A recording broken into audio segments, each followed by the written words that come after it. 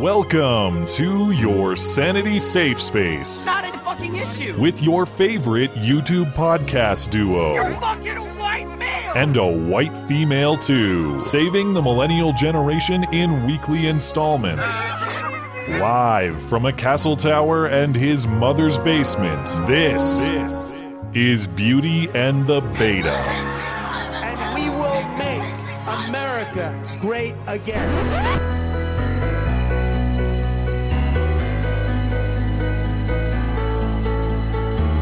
Here's what everybody's been trying to tell you. I say this gently. Your user agreement sucks. I'm going to suggest to you that you go back home and rewrite it.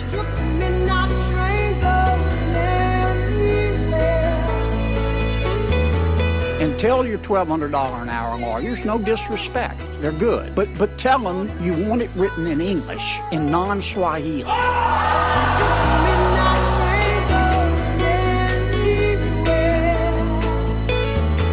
At the end of that exchange, when you were asking the question of Mark, you said in English, not in Swahili. There has been outrage over your Swahili line by some calling it a racial slur. Do you want to apologize for it, or do you think that those people are taking it too seriously? No, there's nothing to apologize for. I think everybody understood the point I was trying to make. So no apology at all? No. All right. You are fake news. Very fake news.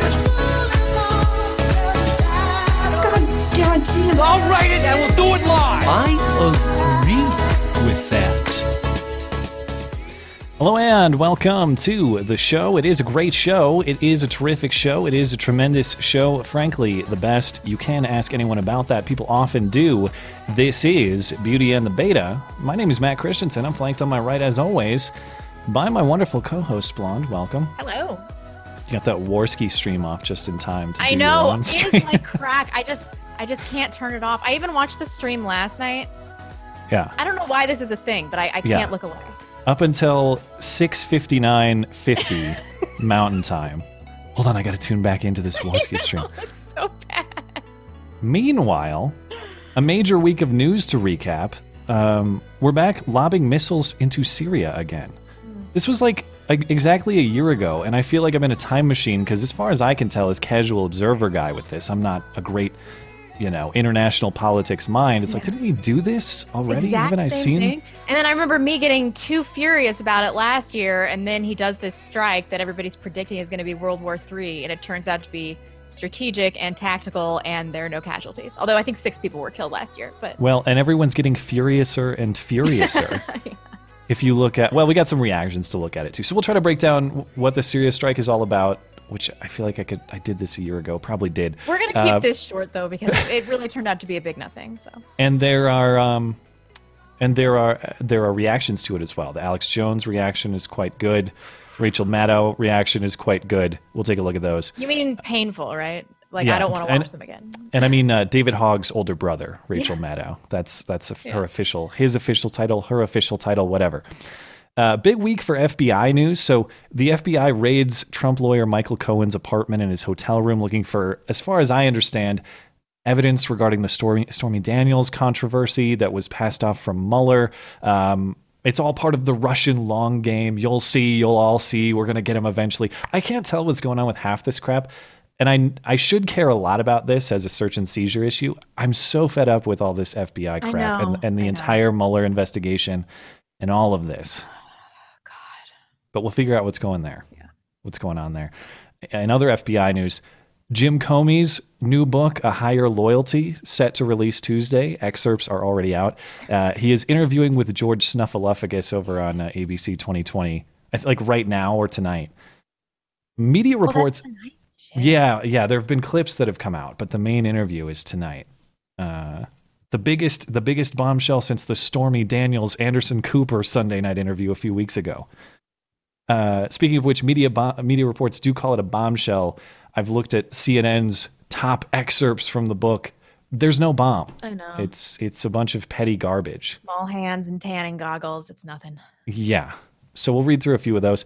You heard it in the intro there. Mark Zuckerberg heads to Congress, takes some grilling about data security and Russian election meddling from both Senate and House committee members. Did you know that he was a manlet before all of this? I didn't until I saw him in the booster seat. I did not know that he was such a little guy. The booster seat thing. I didn't think he was short. No. He's like 5'6", I think. Okay. I did not know that. I didn't expect that.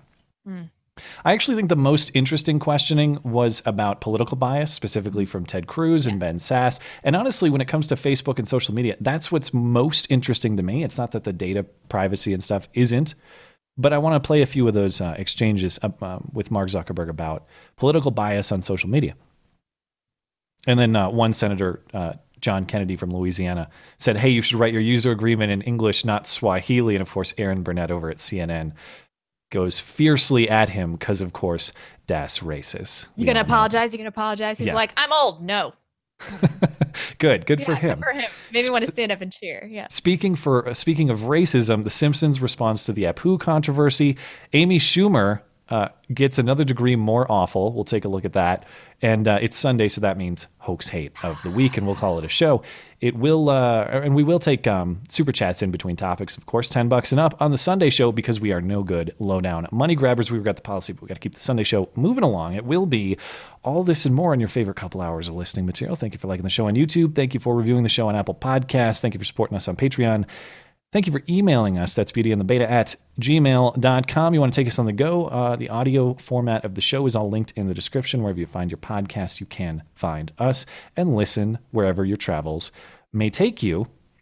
I have some listener contributions to get to and a few stories to update. But beforehand, I wanted to hear this brief story one more time about you saw a dead hobo. Oh, yeah. I mean, presumably dead.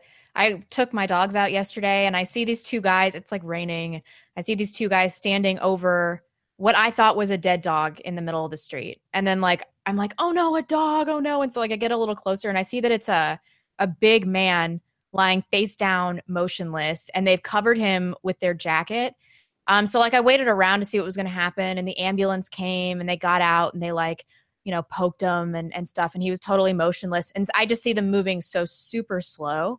And then I go back up to my apartment. I look down from the balcony, and 3 to 5 minutes later, they're still loading him into the car. And so I'm fairly certain he had overdosed in the street, and that he was dead. But this is crazy third world shit. People are literally dying in the streets. Yeah, when you first told me, I was trying to think, have I ever seen a dead body outside of a funeral display context? Have I ever seen just a dead body out there in existence? I don't think I have. If I have, I don't recall. And I was talking to my friend at the dog park, and they said that they saw this woman who was presumably a heroin addict, nursing a newborn baby while she was begging in the rain. Jeez. A newborn baby. It just blows my mind that this is America, and these are the kinds of problems we're having. Homelessness is up 44% in the last 2 years in Seattle. 2 years. Jeez. Well, I don't know much about the specifics, but my understanding is they've basically subsidized it into a lifestyle choice. Oh, yeah. More or less. Almost all the homeless people that I see here are voluntary. They're able-bodied millennials with drug addiction. So, yeah. Well, 1 month until you escape the degeneracy for good. Months. Oh, 2 months. Yeah, 2 months until you actually leave. Yeah. Anyway, crazy story. Yeah. I don't have a segue. How do I segue from dead hobo let's look at a body? Picture of a cute dog in one of our mugs. Yeah, we got but we did get some merchandise pictures from listeners. This is from listener Miara with the G's mug. That's very cool, and very cool dogs. And got a T-shirt from Josh as well. So if you want to check out the merch for the store, that's all links in the description. You can check that out. And again, we don't make a single buck off that. Which is really stupid, but whatever. Yeah, if you want to pay us to advertise for us, go ahead and pay the T-shirt company, but we're not making money off you for that. And one last contribution was from Michael Schlacht. Oh, that was painful. He says, "Hey, look, it's if your wife is sick, it's perfect mug in which to teabag." which was a theme this week, teabagging, of course. So I'm glad that the mugs are useful teabag receptacles. A few stories to update. I said we would do this last week. I can't believe it. And good thing I didn't say that I was going to eat my hat. I know. I'm glad I don't have to douse a hat in Sweet Baby Ray's and shredded cheese and try Yeah, to eat it with a really? fork. So anyway, yes, You are fake news. Very fake news. as I promised, we would update the story. This story got even weirder, though. Like, I can't figure out, as it seems nobody can, because there's not a lot of publicly available information on this. Apparently, German privacy laws are really strict, and that's why we can't get a lot of good information about this guy. That plus the investigation is not turning up a whole bunch. But what we know since Sunday, I said if it was Hans, we would correct. Turns out it's Jens. Jens Ruther. I can't believe it. I just can't believe it. It's shocking to me. I mean, I'd really like to know more about the motive, especially because wasn't he at the Bataclan? Yeah, but that's what's weird is I thought, oh, he was at the Bataclan when it was attacked. This is the Paris Music Theater that was attacked by ISIS in 2015? Yeah. But he actually wasn't there at the attack. He was there immediately prior, and people say, well, that really shocked him. So Jens Ruther is a 48-year-old German interior designer, bodybuilder, and heavy metal fan. Officials said he was known to police and had been the subject to charges of threats, criminal damage, fraud, and hit and run, which were all later dropped. So he had previous run-ins with the law. Are you telling me actual mental illness? It seems to be. It's at least as far as we know now. I still think there's more to this story, but he appears to not be Muslim, so... There's been no political motive identified so far. He is believed to have attempted suicide in the past and struggled with mental health issues and problems at work. No known accomplices, no known motive. So, who knows? Keep an eye on it. This is very strange. I was so traumatized by almost being at the ISIS attack that I committed an ISIS-style attack. That's basically the story of Jens Ruther. I need more information still. Yeah. Maybe he was a converted white guy. I just have a hard time believing that Islam wasn't involved in this. We basically have no precedent except for that one guy that slammed his truck into a mosque. Right. Is that right? Is that what he did? Yeah, but that was like an anti-Islamic truck attack. I forget when that was, but I think that was in the UK, right? Well, I guess Islam wasn't a factor and actual mental health was, so. Yeah, that's what, like I said, nothing to do with the Religion of Peace terror attack of the week. That's what it was. Although it's not even a terror attack because there's no political motive. It's just a weird guy doing a truck attack for unknown reasons. The one time the narrative was actually true. Anyway, moving on with some of these quick stories before we hop into the serious stuff.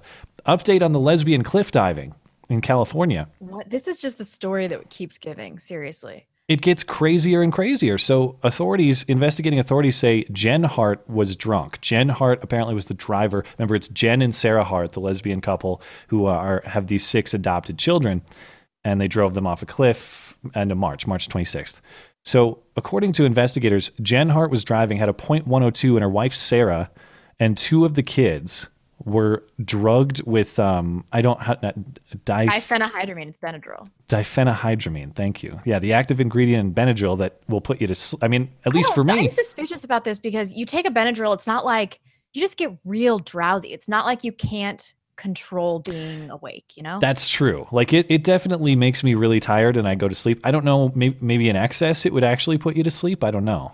I just find it hard to believe that I mean, how would you dose people without them knowing? I mean, enough that they would be totally unconscious. They would have to take a shitload of it. Yeah, I mean, it's not clear that it was an intentional drugging. The headline implies that they were definitively intentionally drugged and put to sleep when that's not exactly what it says. Maybe they were just like, kids, we need to go on this long car trip. Take this medicine so you can just sleep it off. There's a toxicology report on a 3rd child pending. Sarah texted a friend late at night on March 24th, 2 days prior to the cliff jump, complaining of illness, saying she might need to go to the hospital. It's not clear what exactly she was complaining about, and we know that she lies a lot, so who knows? I take that one with a grain of salt. Lieutenant Shannon Barney, a Mendocino County Sheriff's Office spokesman, said Friday that authorities can't rely on dental records to identify the body that was recovered last weekend. So remember, there was a 4th child's body found in the ocean somewhere.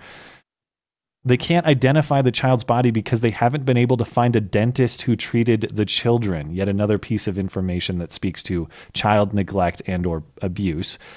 Although they've only had some of those foster kids for like a few years. It's not like they've had them for their entire lives.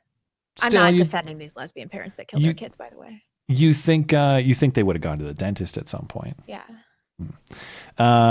if this was in fact an intentional drugging and a drunken murder-suicide, it was by Jen. Jen is the one who was doing the driving. So you recall that Sarah is the one who pleaded guilty to child abuse in Minnesota, not Jen. So if this is as it appears, we come to the conclusion that we basically already knew. Both of them were psychos. Both of them were absolutely crazy. It wasn't one dominating the other. Like Sarah previously was in legal trouble for beating kids. Jen apparently is the one who possibly drugged her family, definitely got over the legal limit and drove off a cliff. Jesus Christ, that is so hardcore. Yeah. I mean, initially I was like, they were worried that CPS was going to close in on them, but they just kept leaving the charges behind. They had been getting CPS charges for the better part of a decade. Yeah. So what was the imminent threat to them at that point in time? This story is so fucking I can't wild. try to rationalize it. Yeah, there's no way to rationalize this. I mean, even if you think like, oh, the authorities are after me wrongly and they're going to take away my kids, I get the fleeing part. I don't understand the kill them all part. Yeah, and that's where you lose me a little bit. It's Anyhow, just wild. Keep things moving along. Update on the Laura Ingraham front. Laura Ingraham versus David Hogg. Interesting report out of the Daily Wire. Major advertiser returns to Ingraham as ratings are maintained. So Ace Hardware has returned to advertising on Laura Ingram's show. In an email to The Wrap, a spokeswoman for Ace Hardware said that the company reversed its decision and apologized for having, quote, incomplete information when it made the initial decision to drop advertisements from Ingram's show. Why do you think that's cop-out? You think they're... Incomplete information, my foot. They're just pussies. They got pressured into doing something, and then they turned it back around when they realized they were going to lose money. Companies just need to stand firm. All you have to do is press through a few weeks of bad publicity, and then everything goes back to normal. Just tell David as Hogg though to anyone was like, around. screw you, Ace, I'm going to Home Depot instead. Know. In fact, people who do stand strong on these things, that makes me actively choose their companies. It's like I was saying before the show, we were talking about fast food, and I said, it's all about Arby's. One, because Arby's is good, but two, because David Hogg protests Arby's. Didn't you have some political reason for liking Wendy's too?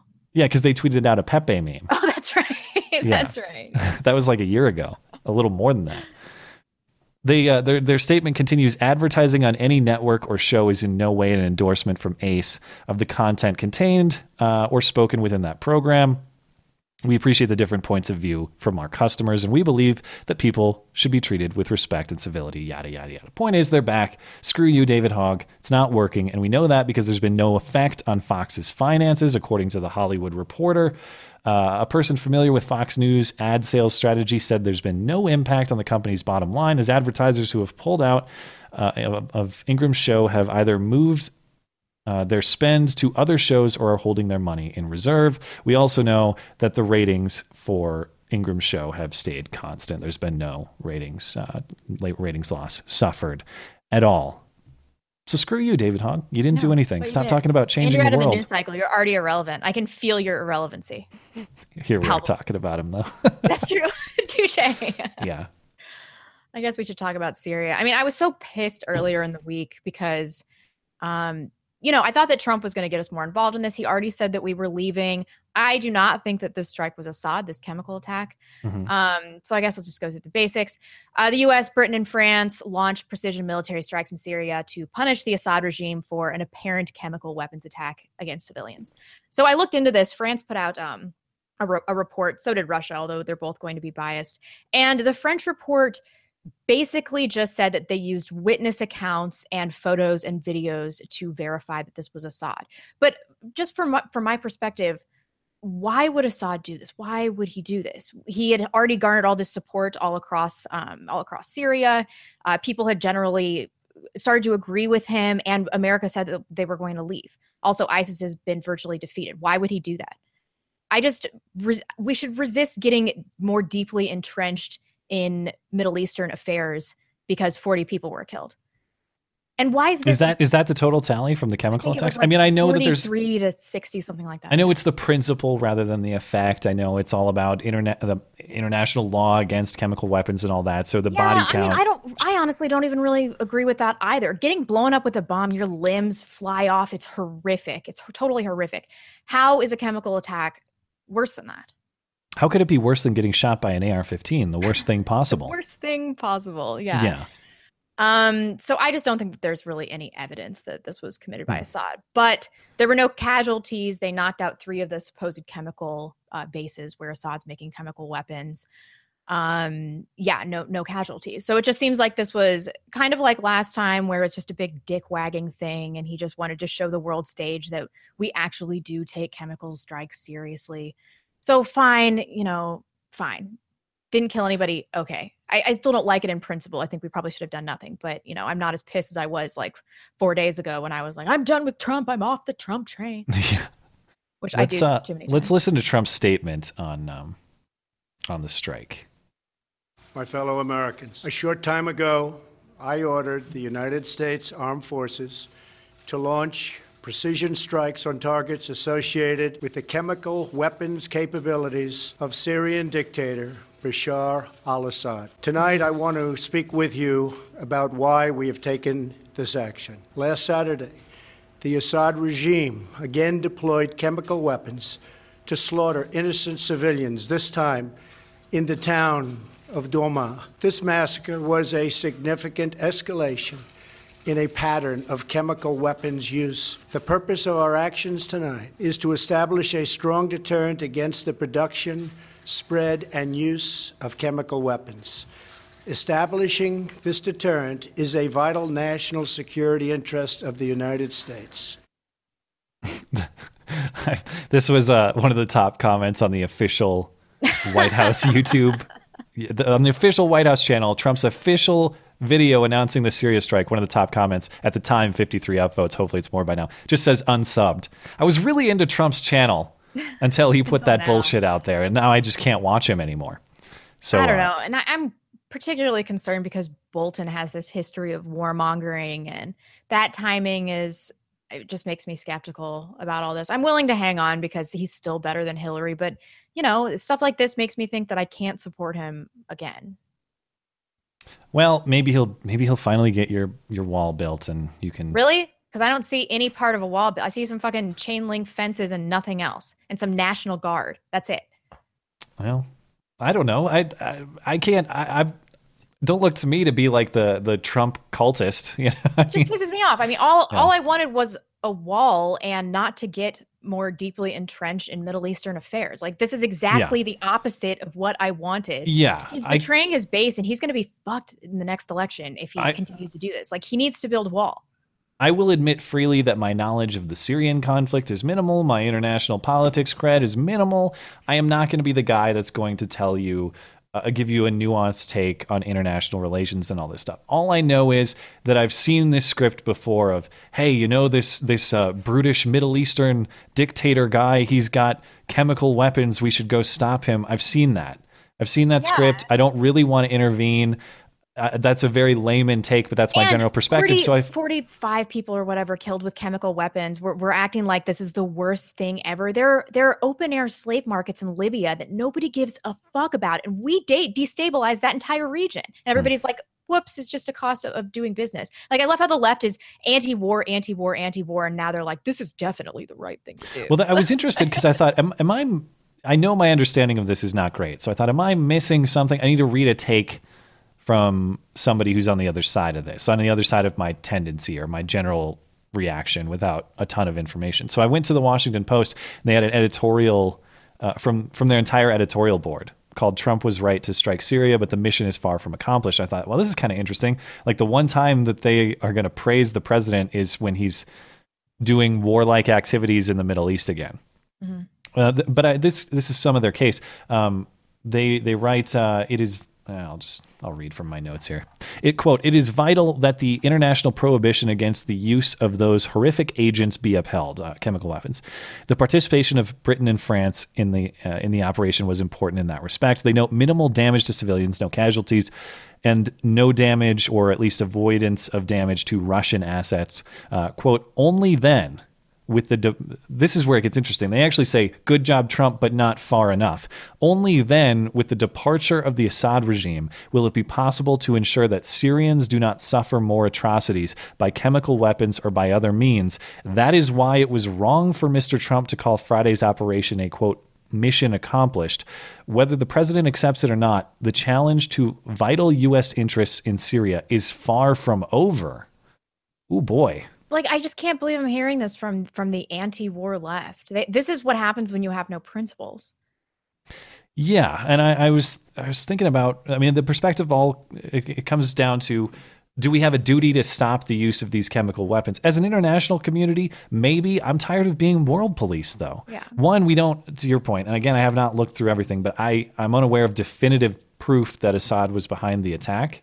Just sort of, that's what everybody's saying. So this whole take at the Washington Post relies on that assumption. Mm-hmm. Even if it's right to enforce that international ban on chemical weapons, which maybe that's the right thing to do, I just don't like that it's the U.S.'s job uniquely, or in this case with two other parties. Like, can't we rely on some broader international community or maybe regional people to deal with this, as opposed to us being world police?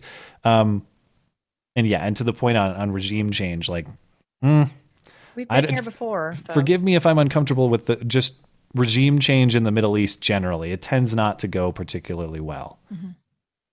So I don't know. I'm not convinced. I as I said, this sounds like a repeat to me, so I'm not freaking out over this, even though I think I am more on the opposition side. But the reaction to it has been delightful. Did you have the full Alex Jones reaction earlier, or no, did you ever get that far? Oh, I also did want to mention, this is some real tinfoil hattery, but the only person that I saw in the mainstream media legitimately questioning whether or not this was Assad was Tucker Carlson. And these missiles were deployed Friday night at like 5 minutes after Tucker's show. And so I was thinking, maybe Trump did that. He tuned in. He was like, oh, crap. They're on to us. I mean, but Tucker's show was incredibly popular. Millions and millions of people watch it. I mean, so I see why. And I know why he did it on a Friday evening. It's because people generally don't care about the news cycle then. They do. Yeah. They release a lot of information on Friday evenings deliberately. So yeah. Alex Jones had quite the reaction to this. I'd like to watch this again. Yes. So Alex Jones was brought to tears and called Trump an Al-Qaeda butt boy over this. It's classic Alex Jones. You know, stop supporting Trump. And it's the opposite of what my ex-wife says. She says, you know, what's this really about, bro? Oh, the system took the kids away from me. No, you got the kids back because of who I was part of the time. And then they sit there and they're like, you know, if you just turn against Trump, things will be better. But he was doing good, and that's what makes it so bad. Oh, no. Oh, and that's what makes it so bad. If he'd have been a piece of crap from the beginning, look at Owen's face. So bad. But we made so many sacrifices, and now he's crapping all over us. It makes me sick. Last Al-Qaeda butt boy segment. Assad regime again deployed. He's now the buddy of Al-Qaeda. Hit pause. Back it up. He said Hillary's the founder of Al-Qaeda. Well, you're now the butt boy of Al-Qaeda, Trump. You now give them fluffer, services. I mean, I'm serious. I will not sell out the truth. I will not sell out who I am. So screw you. Oh, and I'm serious, man. This is BS. You know that scene in The Simpsons where they zoom into Ralph's face and Bart says, you can see the exact moment that you break Ralph's heart. Yeah. You can see the exact moment that Owen is questioning his career choices on going on InfoWars. Well, he's like, Owen's just like us, man. Like, there's no going back now. You're just, you're doing what you're doing. There's no going back. No. And I mean, I haven't talked to Owen for quite some time. No, we love Owen. I mean, but this, he was talking about his divorce here. Like there were other things going on. Sure. And truth be told, I can understand some of the sentiment. It's just, it's dressed up with classic Alex Jones theatrics. So I'm unclear about when he says Al-Qaeda butt boy, perhaps you understand this a little bit better than I don't know. Is the theory here that this was a false flag done by Al-Qaeda or ISIS as a means to provoke the U.S. into conflict? Yes. Okay. So that's why he would be a butt boy, is because he's serving their seemingly purposes or interests. Okay. A butt boy. Yeah. Yes. I thought he said bus boy the first time I watched it. Hey, speaking of butt boys, Rachel Maddow had a reaction. You want to hear it? Yeah. David Hogg's older brother. It is worth considering on a night like tonight that there are national security consequences to having a presidency that is as chaotic as Mr. Trump's presidency, a presidency that is as consumed by scandal and criminal intrigue as his presidency is. It has national security consequences when the president orders missile strikes on Syria on a night like tonight. If the president of the United States is believed to have issued the order to launch this strike tonight, even in part because people think he wanted to distract from a catastrophic domestic scandal that is blowing up at home at the same time. The perception that the president may have ordered these strikes, in part because of scandal, will affect the impact and the effectiveness of these military strikes. It's all a smoke and mirrors show. It's all to distract. It's all to boost those presidential poll numbers when he really needs it. I don't buy that at all. It's the worst distraction you could ever come up with. But I can 5% get on board with this because he had to. Maybe he's always protecting his ego, and I think maybe to kind of throw off this Russian collusion narrative, which is non-existent, but to show the general public that he actually has no allegiance to Russia, that this might have been kind of a show of force to do that. I mean, maybe those benefits At are least a incidental, but I don't think they're the foundational purpose for doing this. Like, to me, that seems right. At least. If the theory is Trump has an image to repair, therefore he started bombing the Middle East. I looked for polling on this. I could only find polling out of the UK, not out of the US. So assuming it'll come out in the next couple of days during this week, I'm going to speculate that this is not going to be a politically popular move. It might be more of an even split, but it's not a slam dunk. I don't think this is a polling numbers booster. I don't think there's a lot of people out there saying, I was on the fence about Trump. Then he bombed Syria and I really thought he was cool. I don't really think it's changed. Most of the people were really angry about that. I think he pissed off his base big time. Yeah. I heard a lot of people that were really in Trump's camp this entire time that were like, I'm out on this. I can't support you anymore. A lot of people. Yeah. The Alex Jones sentiment was fairly common. Right. I mean, not the Alex Jones sentiment. The sentiment he was expressing. He was expressing it in a theatrical way. But there were a lot of people who agreed, like, all right, you lost me on this. I might be out at this point. I might say goodbye myself to included, yeah. I'm not happy about this. But at least there were no casualties. Yeah, that's all I got on it, though. I just... good. No more clips about that. Thank God. No, just those two. But we got FBI stuff to get into. Oh, God. But we should probably take a break, I imagine, before we do that. Yeah. Let me reload this really quick. Oh, geez. We got lots of them. JV Dude, actually, this is... JV Dude, last week you guys were debating In-N-Out versus Five Guys. Sorry to say you're both wrong. It's all about Whataburger. I've never been there, so It's in the South. I've seen one, but I've never been to one. So I can't comment. I can't comment either. Pharisee just says Jews. Thank you for that. That's all the notes said. Thanks. Kyle Godet. Blonde, looking super sexy as usual. Thank you, which I think Matt would agree with that. Also, I was saying boomers. I agree with that. Saying boomers? Boomerns. Yeah, classic. There's a lot of Simpsons references tonight, which is interesting because we're going to talk about the Simpsons later and this Apu stuff. That's true. Yeah, classic line. I was saying booerns. Yeah, Far Too Hard said, happy to be a part of this.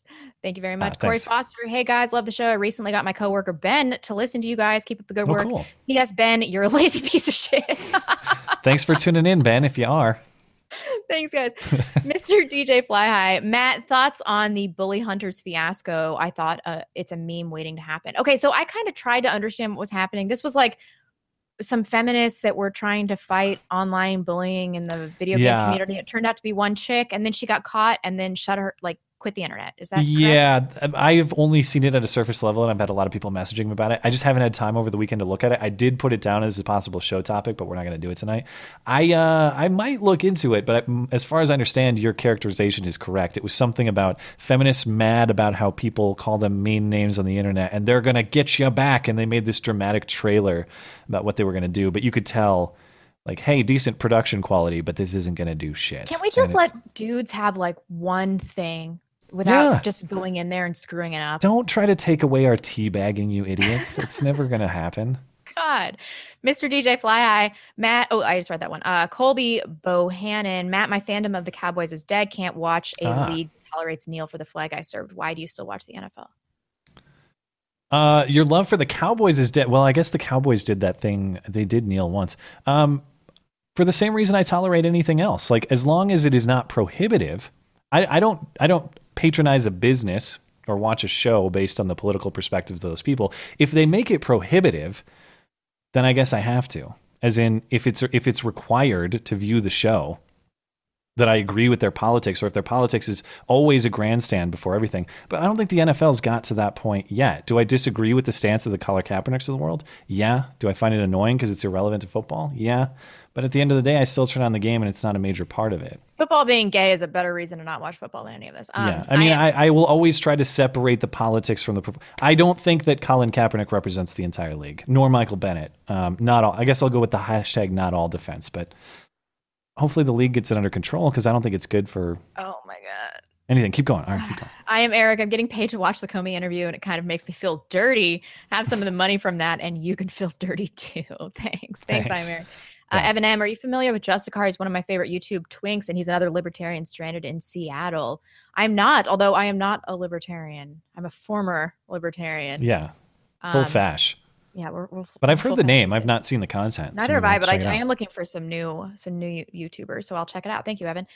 Clear Grit. Hey, Blonde, having lived in the Canadian equivalent of Seattle, Toronto, I feel your pain. The degeneracy of Seattle is probably 10 times worse. Get a baby in you and resist the black pill. All the best. Yeah, Skag's counting down the days until I can get pregnant, because he's like, I just want you to not be insane anymore. Yeah, pregnancy for sanity. I know, right? Abraham, I was visiting Chicago one weekend, leaving at 5 a.m, and saw police around a body on the side of the road. Wasn't even in one of the bad areas. It's totally messed up. Jeez. Thank you for that. Mike Fancy, nothing to add of use, but I've watched your guys' stuff for over a year and want to donate and hear my name on air. Also, cool. Here's a pickup line for Blonde: a row of trash cans on Wednesday morning. I don't get it. That one's over my head. Me too. We're old. It's probably really funny, and we just don't get it. But thank you for tuning in for a long time, man. Butte Mountain says, Blonde, bring us the blood of Aaron the Thought. I assume you mean the broad on Worski. We've already had yeah. Zosante, Matt and I once made love in Syria. I launched an ass attack on his false flag, and he sent the troops in. Gay! It is really gay. Carry on. Big Red Doggy, we haven't heard from him in a long time. Of course, the soy boy David Hogg would protest Arby's, a.k.a. the American Beef Council. Yeah, yeah. Of course. AZ Archer, lock and load, Matt. We're going to England. Have a great show. Guys, I'm calling in next week with a heavy hitter. Be ready. Cool. Ready. Sounds good. Have a good trip. Let's just do 2 more right now. Big LC, Matt and I once made love during World War III. It started with us both showing off our ICBMs and ended with radioactive fallout all over Matt's nuclear bunker, if you know what I mean. That is... Ooh, so super gay. All right, last one. You got another? Right. Agent Flippy, it feels like America is playing world police. If Americans were not killed in these attacks, then why should we interfere? Exactly. I understand that sounds bad, but we can't try to save and protect everybody. It's almost as though we're acting on behalf of the interests of other countries or something. What are you saying? I don't know. Move along. Yep. Move along. Oh, one more. Sean Oli 8, thoughts on the apparent freak out in New York City over Chick-fil-A opening and fear of Christian traditionalism? I actually haven't heard about this. New Yorker article is an epic read. I saw a headline. I have not read the article. I'm not aware of what the argument is other than what you said, which is, hey, there's Christian traditionalism infiltrating our city or something. Is that it? Like is that the whole thing? Something like that. But I don't want to mischaracterize it because I only saw a headline and some tweets. Huh. But I'll check it out this week. It's probably a good story to look at. I guess let's talk about this Cohen thing. I mean, there are deeper implications to this, but I just want this to be over so much that I just don't care. So according to a bunch of random unnamed sources that are clearly leaking information, that's how we know all this. FBI agents on Monday raided Michael Cohen's office, that's Trump's attorney and friend, his home and his hotel room as part of the investigation. They seized records about his clients and personal finances. So among these records taken were those related to this payment to Stormy Daniels, this payoff, this $130,000, $160,000 payoff. Yeah. So agents were looking for bank records, documents related to Cohen's dealing with the taxi industry, his communications with the Trump campaign, and information on payments he made to Stormy Daniels. And the reason, so if I understand correctly, the reason the FBI cares about this is because that may have been an in-kind campaign contribution. So it would be a campaign finance violation if that was never reported to the FEC. Right. That's what these leakers are implying. But this is so far outside of the scope of the Russian collusion narrative. Right, and that's where this originated, was from Mueller. at least as I had read. Like Mueller found some information, passed it off to the FBI. FBI went and got their warrant and did this. Yeah, but I mean, this sets a really bad precedent. That's why it's important. Actually, when I heard this, I was like, this is NBD. This is not a super big deal. I think that they're going to come up with nothing. This is outside of the scope of the investigation. I don't think people are going to give a shit. And then I talked to my fiance and he's like, this is bad, Rebecca. This is really bad because it sets a terrible precedent. I mean, attorney-client privilege, that's important. That is sacred to a lot of people. Trump has a shitload of attorneys. Sure. Yeah. So then I came across this New Yorker piece, if you want to talk about this, because we always talk about the impeachment blue balls. Like the left is always talking about, like, they're going to stop at nothing. And so I kind of felt like this was not a big deal. And then I see this New Yorker article today. I just wanted to read this one section because it just blew my mind that this is where the left is at this point. They think that they've got him, you know? This is the week we know with increasing certainty that we're entering the last phase of the Trump presidency. This doesn't feel like a prophecy. It feels like a simple statement of the apparent truth. I know dozens of reporters and other investigators who have studied Donald Trump and his business and political ties. Some have been skeptical of the idea that President Trump himself knowingly colluded with Russian officials. That's because it's totally made up. It seems only some have been skeptical. Some unnamed sure. sources. It seems not all Trumpian. It seemed not at all Trumpian to participate in a complex plan with a long-term uncertain payoff. Collusion is an imprecise word, but it does seem close to certain that his son Donald and several people who work for him colluded with people close to the Kremlin. It is up to prosecutors and then the courts to figure out if this was illegal or merely deceitful. We may have a hard time finding out what President Trump knew himself and approved. First of all, that has nothing to do with this Cohen raid. And he says close to, imprecise, like all of these You ever hear the term weasel terms. words? Yeah, weasel words that just make your language weaker. Yeah, now, but in this case, they starts have the to. paragraph by saying, we've got him. This is the end of the Trump presidency. And then just all of these qualifying words. Yeah. It's like, are they just fucking listening to themselves? This seems certain to be close to the end. Possibly, but also other people are going to have to figure out if this was illegal or merely deceitful. But this also is totally outside of the scope of what we're talking about. It's like, did he not even read this piece? Yeah, again, Davidson or whatever. Unless there's something crazy that we don't know about with Cohen, what we're talking about is campaign finance. And even if true, Trump would not be the first candidate to run into campaign finance issues or problems. I haven't looked into it, but my understanding is there was an Obama case in which he had some campaign finance misconduct that was resolved. It seems unclear as to whether that would rise to the level necessary for impeachment, even if it was found to be true.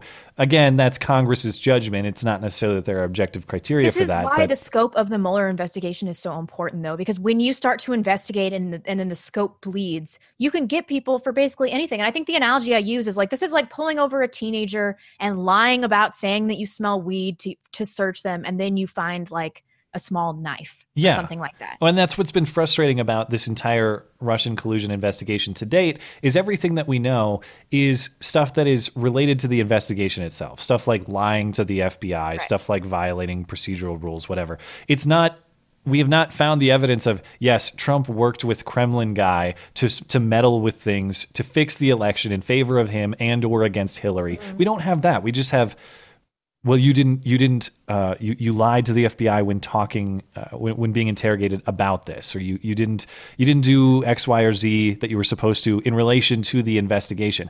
Those matter. Like, you can't lie to the FBI, but it's also a crime that wouldn't exist were it not for this investigation itself. Yeah. Yep. I mean, if they had 10% of this vigilance with Hillary Clinton, they would have uncovered all sorts of horrific, widespread crimes. But they just weren't interested. But now they're just going to get them on anything. You know, it just shows how far the left is going to go. I mean, they want him out, and they will stop at nothing. Well, that's not the only FBI news this week. You ready for the bombshell report? Yeah, tell me more. Okay.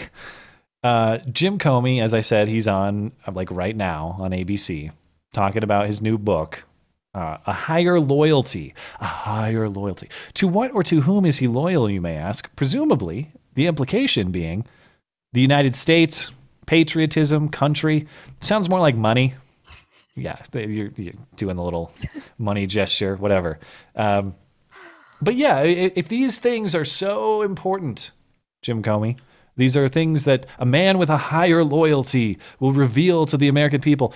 You waited a year, dude. You waited a year. You got a sweet book deal. You're going to do a tour. You're making money. Congratulations. I ain't mad at you for that. That's what people who write books do. But it's Trump called him a grandstander previously. The way this has developed reeks of grandstanding. Oh, yeah.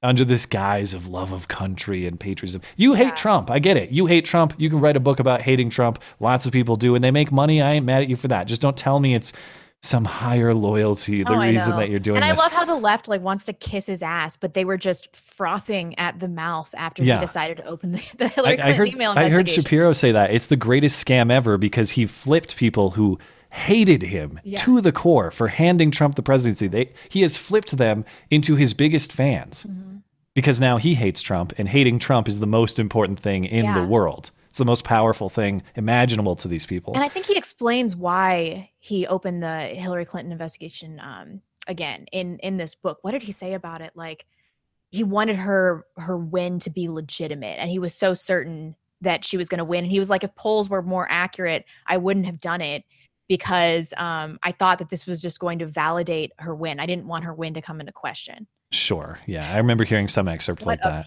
It right there. So I looked at CNN's report, the 11 most eye-opening lines in James Comey's A Higher Loyalty, because as far as I know, the book itself comes out Tuesday, is not leaked anywhere. I might be wrong on that. But what I've seen so far is just excerpts. So I'm relying on CNN's report of the 11 most eye-opening excerpts ranked. I love the first one, number 11. His face appeared slightly orange with bright white half moons under his eyes, where I assume he placed small tanning goggles and impressively, how do you say that word? Coiffed? Impressively coiffed bright blonde hair, which upon close inspection looked to be all his. Oh, okay. So we know it's not a fake hairpiece, according to Jim Comey. As he extended his hand, I made a mental note to check its size. It was smaller than mine, but it did not seem unusually so. Now, if that sounds petty, that's because it is. To CNN's credit, in their article here, they say this was in a word dumb, in another word petty. It undermines his credibility. Well, why'd you call it 11 most eye-opening lines if it's dumb and petty? Okay. Premier investigation bureau in the world. That's what we're talking about here. This is mind-boggling. Are other countries looking at this and they're like, "Oh, America's full of shit"? Like, where's I can't find my second. Oh, here it is. Number 7. I liked this one. He brought up what he called the golden showers thing. This being from the dossier, the Steele dossier, adding that it bothered him that if there was even a 1% chance his wife Melania thought it was true, in what kind of marriage to what kind of man does a spouse conclude there is only a 99% chance her husband didn't do that? Well, you could attribute that to the husband being untrustworthy. You could also attribute it to the wife being untrusting. There are several reasons why the president would not want his wife. And let's also think about the nature of their relationship. He had been married 2 times previously. She knew that he had an affair. What was her name? Marla Maples, is that right? Tiffany's mom or something like that. Yeah. So she knew he had previous affairs, that he had cheated on his wife. He's a billionaire playboy that notoriously loves hot sluts. So I can imagine a situation where Melania marries him under, they have an agreement where he can bang other chicks and she gets whatever she wants financially. Sure. Yeah. I think this is a bit of a different situation. Number 1. You ready for number 1? Wish I had a drum roll. Number 1. This president is unethical and untethered to truth and institutional values. His leadership is transactional, ego-driven, and about personal loyalty. That's it. That's it. I can't believe it. So let's recap what these excerpts say. Now, remember, they're neither substantiated. This is what's interesting about them. They're neither substantiated by evidence, but even if they were, they're not substantial. Neither substantiated nor substantial. What did we learn? Trump has normal size hands. James Comey believes that his hair is real. He was worried about the piss allegations we already knew of.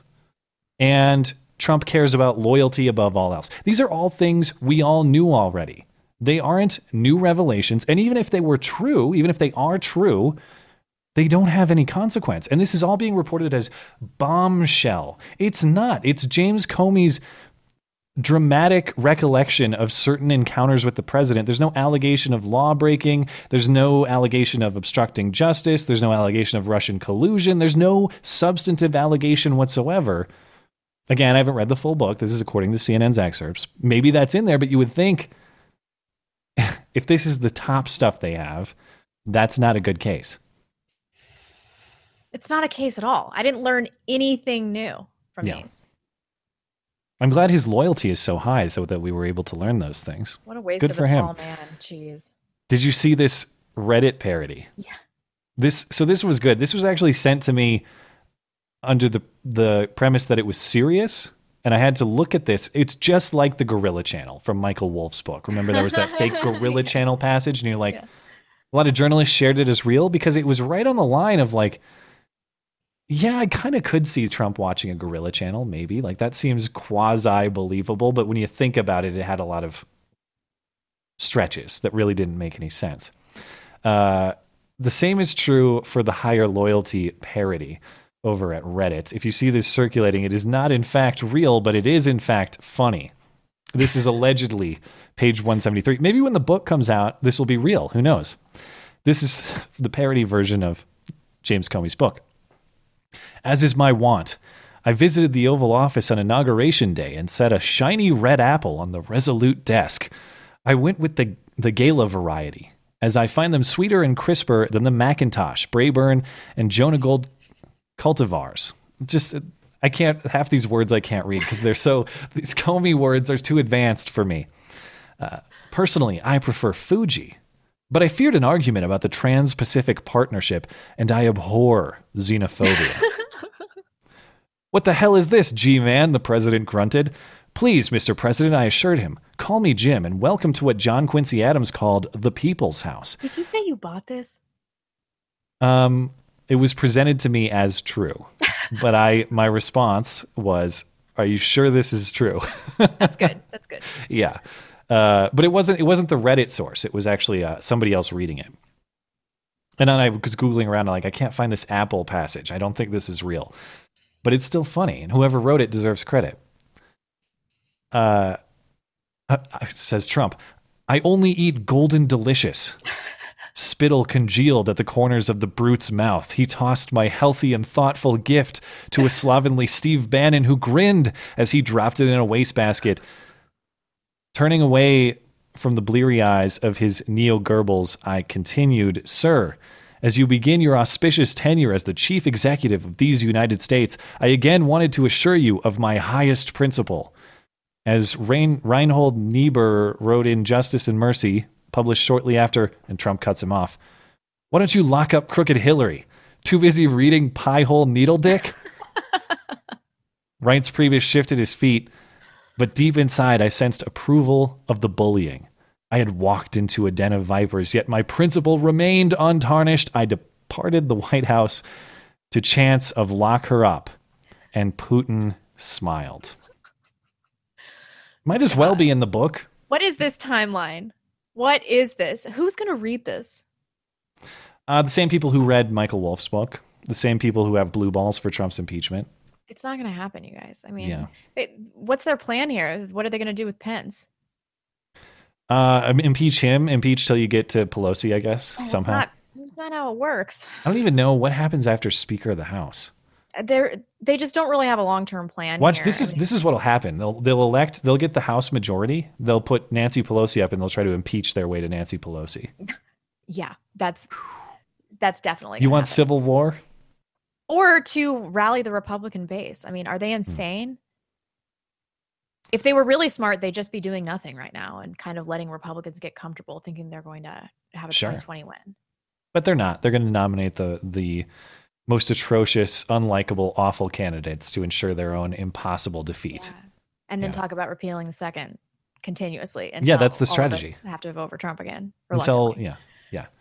Until everybody goes to the ballot box just to say, please, I'm voting just so I don't have to see David Hogg's face anymore. I just don't want to see his face ever again. We'll talk Zuckerberg next. We need a break, I assume. Yeah, sorry. I did not sleep well after seeing that dead guy. Who would have thought?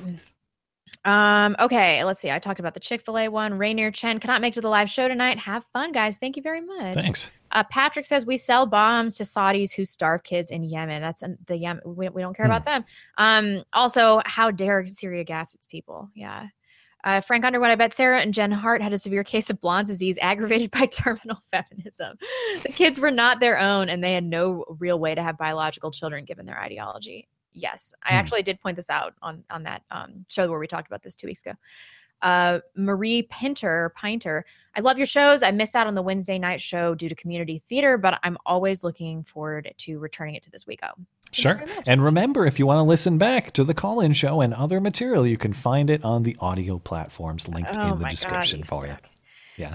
Thanks for tuning in. Redicus, the Middle East is a thug culture. The only way to control the people is to hold the biggest guns. Also, the 2 lesbians were child abusers and psychos. Imagine my shock. Yes, highest rate of domestic abuse of any couple's demographic. When we talked about that, I said I hadn't looked at the data, and since I have, and I've seen some very comprehensive data now, compilations of combined study. It was 40 combined studies. And I forget what the sample size. It was gigantic. Yeah. This is not agenda-driven anti-LGBT stuff. This is comprehensive looks at all of the academic studies and data available on this. The incidence of domestic abuse in lesbian couples was 40% higher. It was 40% of couples reporting some, and in the straight and gay community, gay as into males, it's something like 15%. So we're talking crazy. 2 to 3 times higher. I wonder why. Huh? I don't know. But I don't want to do anything that has to make me look inward, because there's a compelling data case that exists that I hadn't seen previously. I told you, and you're like, I don't know about that. I better look into the data. Well, I didn't say that it was wrong. It's just that I haven't seen it. Sock Papa Joe, my take on the missile strike is that he did this in preparation for North Korea talks. Maybe. Richard McLaughlin, we really shouldn't be shitting on Alex Jones. Mainstream media has been hysterically promoting a Russia collusion conspiracy theory and cried when Trump won. Jones is a nut, but he is honest, and I respect that. Yeah, I mean, he isn't into like political theatrics, but I think that in that specific scene, he was talking about his divorce and stuff. I mean, there were clearly interpersonal problems at play here, right?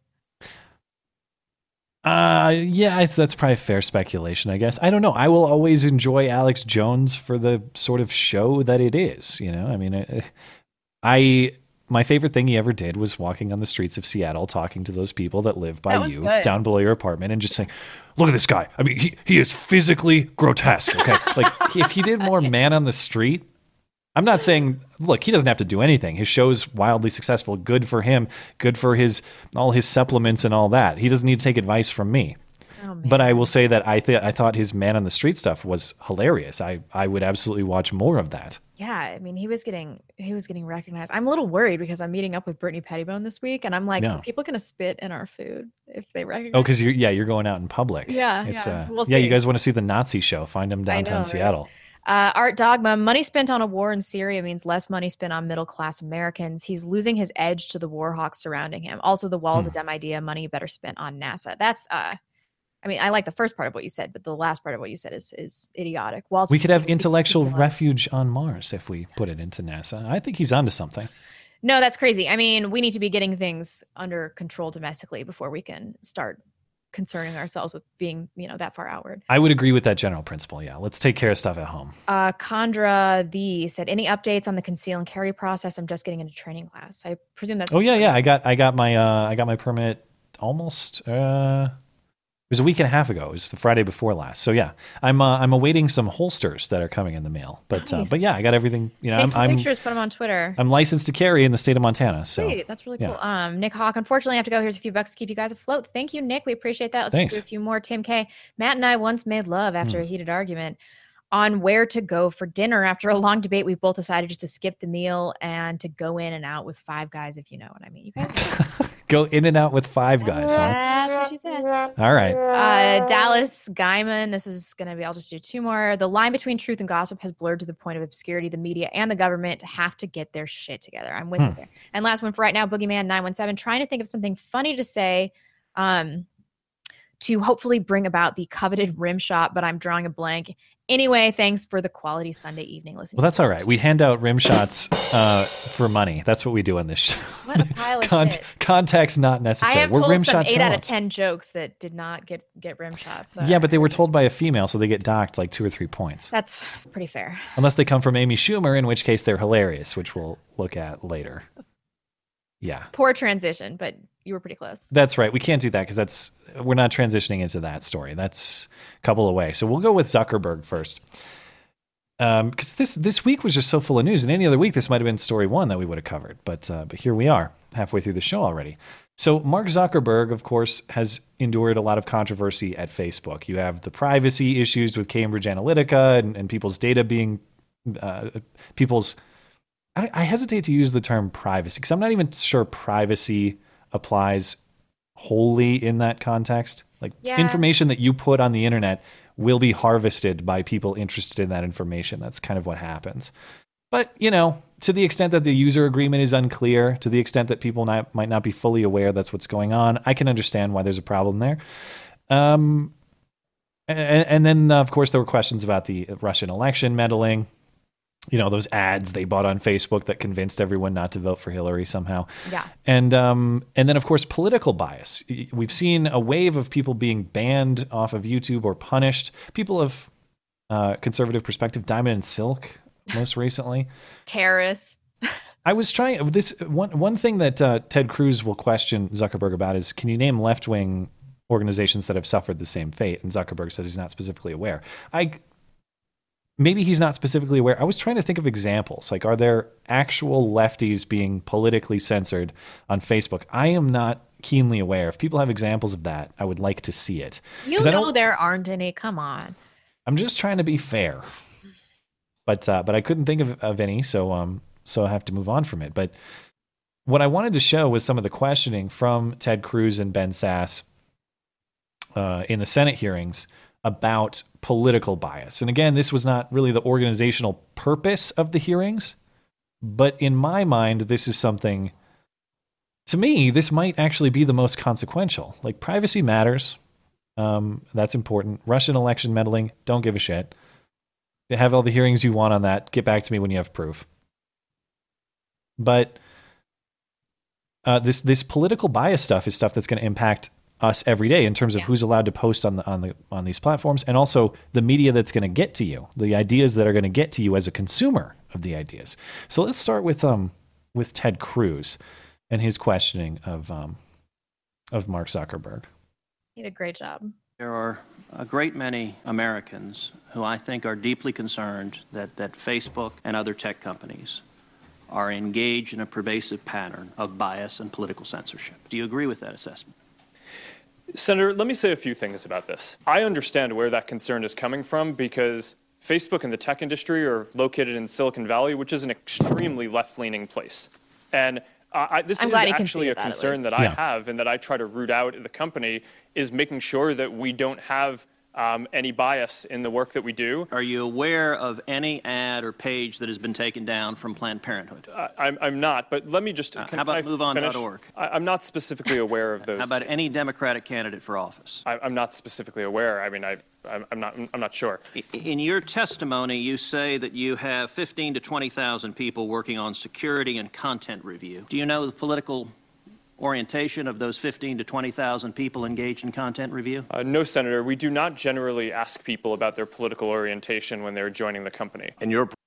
Okay, we'll get to Ben Sasse in a minute. I want to talk about Cruz's questioning first. To your point, I actually was happy to see him admit to the political bias of Silicon Valley. But that was a strategy. I mean, he knew if there were no admissions of any kind of political leanings within the larger field that he would get hounded on it. So he just gave them a little one. He didn't say Facebook has a left-leaning bias. He said Silicon Valley. He pushed the blame outward to take one preemptively. I mean, this is a strategy. Yeah, maybe. And I there is some inconsistency in some of the things he says, not only in this exchange, but what he says with Ben Sasse that we'll cover momentarily. I guess what bothers me is there's a certain lack of what? Oh, somebody in the live chat just said, open the pod bay doors. I mean, I love all the data and Star Trek memes that happened. Oh, with his robotic mannerisms. Yeah, he's a lizard, of course. Yeah. He's a bizarre guy. Yeah, that Mark Zuckerberg. Highly autistic. He's I'm not a professional able to diagnose anything. I just am a regular guy with regular eyes, and I say that dude's weird. Yeah. That guy's weird. Something's wrong with him. I don't know. Yeah. Good for him. He built like the biggest website ever and the biggest non-porn website ever. How about that? And he's got a bunch of money. Congratulations. Yeah, but everybody just can't wait for his fall from grace. Yeah, maybe. I want to see him destroyed. I know I'm not the only one. He, as I was questioning earlier, I wish he was able to supply an example of lefty organizations that have been censored off Facebook in the same way. That would make me feel a little bit better about him having objective standards as opposed to political biases at Facebook. But he says that he prioritizes eliminating that bias. We heard him say that. But he also says he has no knowledge of the political orientation of the workforce. You don't necessarily have to survey your employers, but presumably you would have been training against bias. Like if it's that important to you as you say, has there been some kind of training against bias? And what results do you have to speak of? Like, did your employees have biases that you corrected through training? It seems like if he cares about it that much, there would have been some active measure taken that he would be able to describe. But right. we really and didn't get also, that. I know he's lying, for a variety of reasons, but most notably, at least recently, Diamond and Silk, they were told that their page was being monitored 7 months ago. And this wasn't some automated response. The team that Ted Cruz was talking about, combed through their material and came to the conclusion that they were unsafe for the larger community and that this was an unappealable decision. So later in this hearing, he says that was accidental. He suggests... Oh, wow. I didn't hear that part. Yeah, he suggests that it was the result of some kind of automated response, but that's not what happened. It was a team of actual people that came to this conclusion. And then Diamond and Silk came out. He said that it was accidental. It was being reversed. Yeah. Diamond and Silk came out the next day and they were like, nobody has contacted us to tell us that this was an accidental decision. Yeah. Okay. So he's just lying his ass off. I mean, you're allowed to lie. That you're not going to be. He's not going to. Well, you're not in this context because that's called perjury. No. In this kind of a congressional hearing, this is a congressional hearing, right? You can't. Yeah, he's not under oath? No. Oh, I didn't know that. I'm under the impression that he's not under oath. Yeah. Oh, Tell okay. me in the live chat if I'm wrong, but I'm fairly certain that you can't perjure yourself in this situation. Ben Sass, Senator Ben Sass from Nebraska, gets to a point that I was really happy to hear because this is exactly what I was talking about with the banning of Owen Benjamin. Yeah, it's not a First Amendment issue as far as the government or the law is concerned, but at the end of the day, we have giant platforms who control a huge amount of the speech in this country. Do we want these platforms to uphold the spirit of the First Amendment? Do we want them to uphold the idea that as long as you're not calling for violence or harming people in any way, that you should be able to express yourself in any way you want? Or do we want private companies like Facebook to have all the control in the world over the speech that's going to be exchanged in this country? I get it. They're a private company. They can do it. I'm not suggesting that Ben Sass and company should go to Facebook and have tired control. Argument, though. We can't have companies that everybody uses that are major news sources that don't follow the spirit of the Constitution. That's crazy to me. I want a cultural fix. I want to convince guys like Mark Zuckerberg you're doing it wrong and it would be better if you did it this way, as opposed to using government authority to make them do it. But Ben Sass is hitting on the right themes here. Let's hear what he has the to live say. chat confirmed that he was not under oath. So Oh, okay. Well, all right. So lying his ass off confirmed. All right. Private company, so you can make policies that may be less than First Amendment full spirit embracing, in my view. But I worry about that. I worry about a world where when you go from violent groups to hate speech in a hurry, in one of your responses to one of the opening questions, you may decide, or Facebook may decide, it needs to police a whole bunch of speech that I think America might be better off not having policed by one company that has a really big and powerful platform. Can you define hate speech? Senator, I think that this is a really hard question. And I think it's one of the reasons why we struggle with it. There are certain definitions that we have around calling for violence or... Let's just agree on that. If somebody's calling for violence, that shouldn't be there. I'm worried about the psychological categories around speech. There are some really passionately held views about the abortion issue on this panel today. Can you imagine a world where you might decide that pro-lifers are prohibited from speaking about their abortion views on your content, on your platform? I certainly would not want that to be the case. But it might really be unsettling to people who've had an abortion to have an open debate about that, wouldn't it? It might be, but I don't think that would fit any of the definitions of what we have. That is such bullshit. Like, how are you possibly monitoring something outside of the realm of violent speech, categorizing it as hate speech, censoring it without even being able to define what it is? Yeah, that's the problem. And that's why I'm so disappointed here. So he starts out correctly saying, well, hate speech is kind of nebulous. That's very difficult to define. Correct, Mark. But it doesn't lead him to conclude maybe we ought not to regulate it then. If you are not able to define it, yeah, you probably, especially when you're dealing with something as important as speech, maybe you shouldn't regulate it. So, and that's what's frustrating is Sass gives him the example of, let's say you and your team decide that pro-life arguments are hateful and are hate speech, especially if they're directed at someone who's had an abortion. Mark Zuckerberg said, well, I certainly wouldn't want that to be the case. And that doesn't fit our current definitions of hate speech. Okay, well, tell me your current definitions of hate speech then. But he never really offers that. I don't know, but I know it when I see it. Basically, that's basically my understanding of what he's describing there. And that would be the takeaway. If you can't define the speech you're regulating, you probably shouldn't be regulating the speech, especially when your platform is speech. That is, you're in the business of speech, free and open speech. That's why Facebook was created. You know, it's not like free speech at a coffee shop or something, like where the business is coffee, but you can talk there if you want. It's like, that's the purpose of your business, is people freely exchanging ideas, news, information, whatever.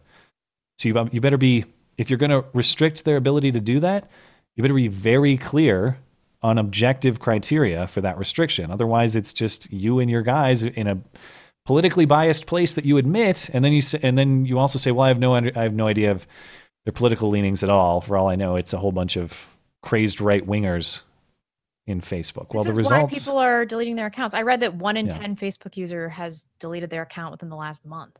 That's really bad. That's their stock is down, I don't know, 12, 14%, something like that. I mean, I think that we're seeing this on the way out. What's the use of Facebook anymore?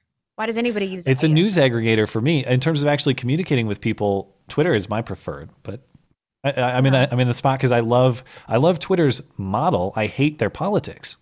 Yeah. Oh, I saw in the live chat, somebody said you can't delete, you can only deactivate. You can go through a process of deletion and just export your data, which is what I've done, but it takes 2 weeks for them to permanently delete your account. So you can't do it. Yeah. You have to request a deletion. Well, we've gotten through the most sensible part of the hearing. This part with John Kennedy is awesome. Like this. Yeah. So John Kennedy is senator from Louisiana. He bluntly tells Zuckerberg at the hearing, your user agreement sucks. It's not, and that's a quote, by the way, your user agreement sucks. It's not easily understood by a typical user. You should write it in plain English, Mark, not Swahili. And of course, CNN has to manufacture controversy about that particular statement. So here's the statement first. Here's what everybody's been trying to tell you today, and I say this gently. Your user agreement sucks. The purpose of that user agreement is to cover Facebook's rear end. It's not to inform your users about their rights. I'm going to suggest to you that you go back home and rewrite it and tell your $1,200 an hour lawyers, no disrespect, they're good, but tell them you want it written in English, in non-Swahili. Okay. Now, he goes to discuss the hearing with Aaron Burnett on CNN, and Aaron Burnett is going to say, as you know, lots of outrage about that comment. Lots of I'll get to that in a minute. Was there really lots of outrage? Some guy told me that he was outraged. Yeah. Yeah.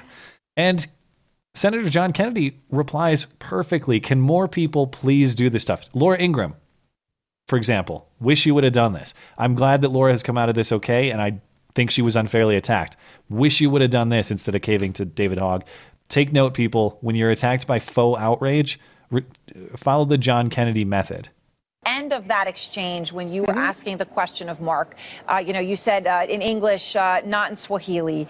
And obviously, you're probably aware there has been outrage over your Swahili line by some calling it a racial slur, disparaging.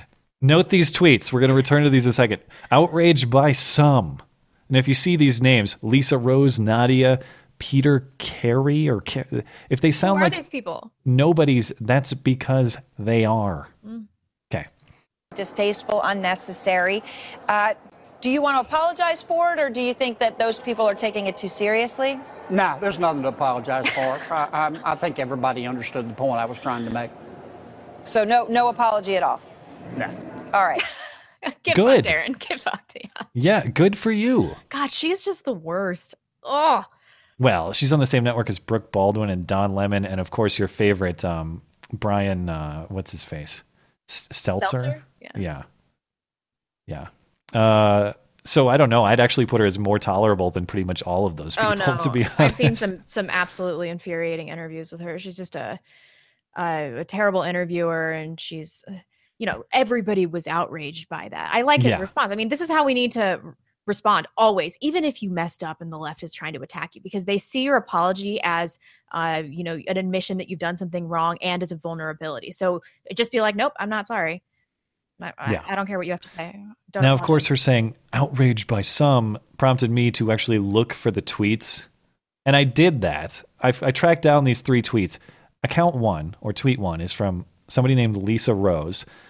That tweet has been liked 18 times. And that was after the segment. So there was probably people like me going to see the tweet after it aired. Because I just looked at it today and the segment aired like Wednesday, Thursday last week or something. Account 2, Peter Carey. This is the king of the group.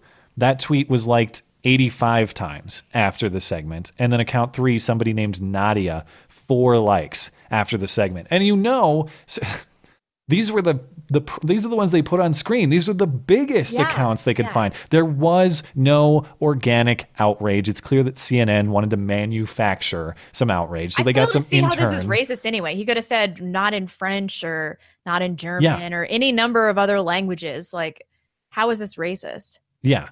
And you'll note when CNN put those tweet graphics up on the screen, they cropped out the interaction numbers. Yeah. Because people like me are going to say, well, wait a second. Outraged by some. Yeah.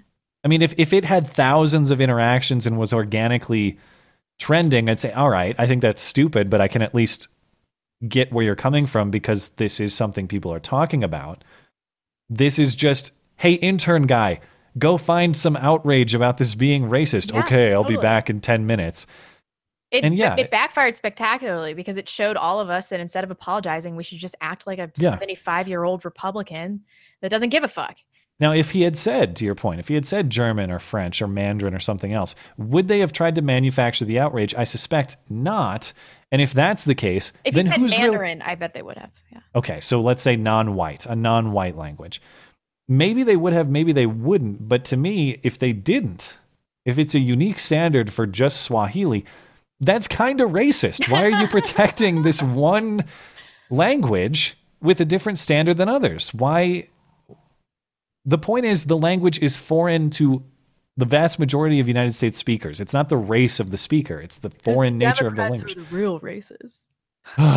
It's just so exhausting, and I'm so glad to see somebody stand up to it. So thank you, John Kennedy. Appreciate it. All right, we got the Simpsons Apu controversy, and then Amy Schumer, and then some hoax hate. Should we take another break, or should we just keep going with the outrage? Keep going, and then we can do one big thing at the end.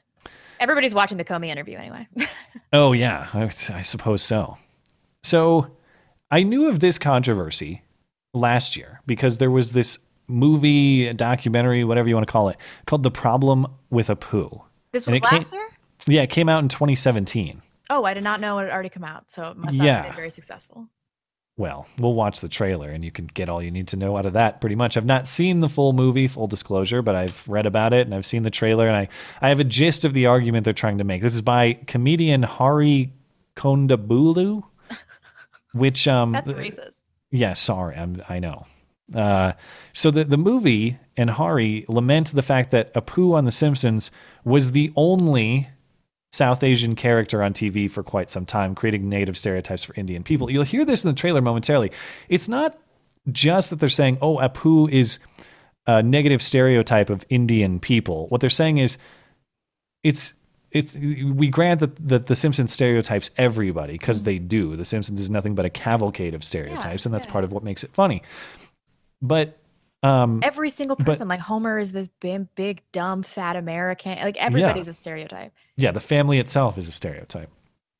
But their point is, well, no, for a while there, he was the only visible Indian character, so we were all basically assigned Apu, or the name Apu, or we were thought to have Apu-like characteristics when we don't. Let's listen to the trailer, and then I have a response to that. So this is the trailer to The Problem with Apu, or an abbreviated version of it. I hate Apu. And because of that, I dislike The Simpsons. The whole series. Yeah. I love The Simpsons because... You hate yourself. My name is Hari Kondabolu. I've had a great career filled with laughter, critical acclaim. I should be completely happy, but there's still one man who haunts me. Apu Nahasapima Pedalon. Please pay for your purchases and get out and come again. The Simpsons stereotypes all races. The problem is we didn't have any other representation. You know that a white guy does the voice? Huh? A white guy doing an impression of a white guy making fun of my father. How do you feel about that?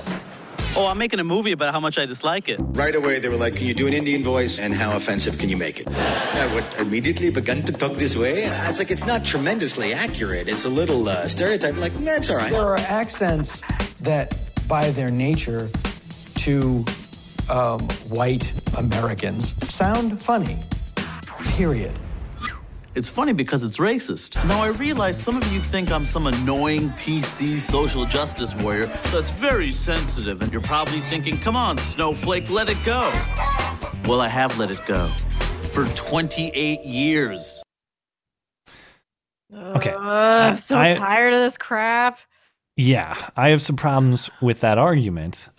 First off, you have let it go for 28 years. Yeah, so why are you still hung up on it then? The original argument was we didn't have any other representation, so it was unfair to us. Well, now you do. Yeah. Now you've got Aziz Ansari. Now you've got Mindy Kaling, whatever her name is. You've got plenty of representation, so now you can let it go. I thought your argument was, well, it's not the stereotype in The Simpsons because everybody gets that. It's that we don't have it elsewhere. Now you do, so now you should let it go per your own reasoning. Whatever happened to being grateful that another country provided you with a clearly superior life than you would have gotten in your home country where they still shit in the streets? You Both want to go of them, back to India? Your life would suck there. You have a better life here. You should be grateful. Yeah. I can't understand his reasoning, because if he's saying, look, it's not this negative stereotype on The Simpsons, it's that it was the only representation. Okay, but then your complaint really isn't with The Simpsons, then is it? You're saying it's that other people aren't doing a good job putting Indian characters in things. Because if it was negative stereotypes, you'd have to rip The Simpsons for doing it to Italians, to black people, to everyone. You also cut out a piece of this trailer where this woman was saying, like, and we just have to repeat these Indian slogans when we're trying out for different jobs, like we're dancing monkeys. I was thinking, that's exactly what acting is. Pretending like you're somebody else and sometimes falling into stereotypical roles. And you've chosen that as a profession, so quit bitching. Just everybody quit bitching. Now, in a John Kennedy-like move, The Simpsons responded to this controversy. So again, this is a controversy the movie came out, I think, last summer. So we're going on a year old. That's hilarious. I didn't even know it came out. Yeah, but nobody watched it, us included. And The Simpsons responded, I think this was from last Sunday's episode. The context here is Marge is telling Lisa a bedtime story that has been made entirely politically correct and stripped of any of its character, basically. And Lisa's disappointed in that. Well, this character in the story really didn't have any obstacles to overcome. What's the point of this? And they kind of agree on that, and then they comment directly on the Apu scandal. So here's how The Simpsons addressed it. Okay, here's a new version of The Princess in the Garden. Mom, you're exhausted. It takes a lot of work to take the spirit and character out of a book, but now it's as inoffensive as a Sunday in Cincinnati. Once there was a cisgender girl named Clara. She lived in South America, fighting for wild horse rescue. And net neutrality. This new Clara sounds like she starts out pretty perfect. You betcha. But since she's already evolved, she doesn't really have an emotional journey to complete. Nope. Kinda means there's no point to the book. Well, what am I supposed to do? It's hard to say. Something that started decades ago and was applauded and inoffensive is now politically incorrect. What can you do? Some things will be dealt with at a later date. If at all. Good. Yeah. Good to have some fun with it. Yeah, that's true. But, The Simpsons did, not in the earlier years, but, in the early to mid 2000s, really contribute to this spirit of political correctness. And so I also kind of feel like maybe they're getting something that they kind of deserve. I mean, How so? I guess I stopped watching like around Lena the time Dunham The Simpsons was a repeat celebrity guest. They did a lot of PC left-leaning stuff. They've kind of come back around, but I haven't watched it a lot since season, I don't know, when did it start to get shitty? Probably season 13. I stopped around the time of The Simpsons movie, which I enjoyed The Simpsons movie, and historically I've enjoyed The Simpsons. Big fan of, obviously, not only the show, but what they've contributed to influencing other shows. Yeah. But that was a great response. That's totally true. Yeah. I mean, are we just going to stop having storylines that are emotionally moving because we can't take offense, because we just can't bear the offense? Yeah. Now, the story doesn't end there, unfortunately. So they seem to take a good stance against these SJWs, but they got some pushback on that, pressure against the producers. And executive producer Al Jean responded on Twitter with a statement that I just hate, or at least a brief tweet. He said, quote, I truly appreciate all responses pro and con, this being to that Apu bit that we just watched. We'll continue to try to find an answer that is popular and, more importantly, right. No. Okay, this response sucks, all right? Comedy is not about being popular, and it's not about being right. It's about pushing boundaries. It's about challenging what's safe. Well, I don't know if that's true. I think that there has to be a kernel of truth in comedy for it to really resonate. Well, I'm not saying untruthful. I'm saying... But isn't that what he meant by right? Oh, I thought he meant morally right, as opposed to like truthfully right. Oh, maybe. I guess that's how I read it. You're probably right. Yeah, morally right as in like, look how good sensitive people we are. That's how I read it. Which are the same things to the left. I think of the funniest guy he just says the things that everybody else already agrees with and nobody has any objections to whatsoever. That's the funniest guy that you know for sure. He never challenges anything. Yeah.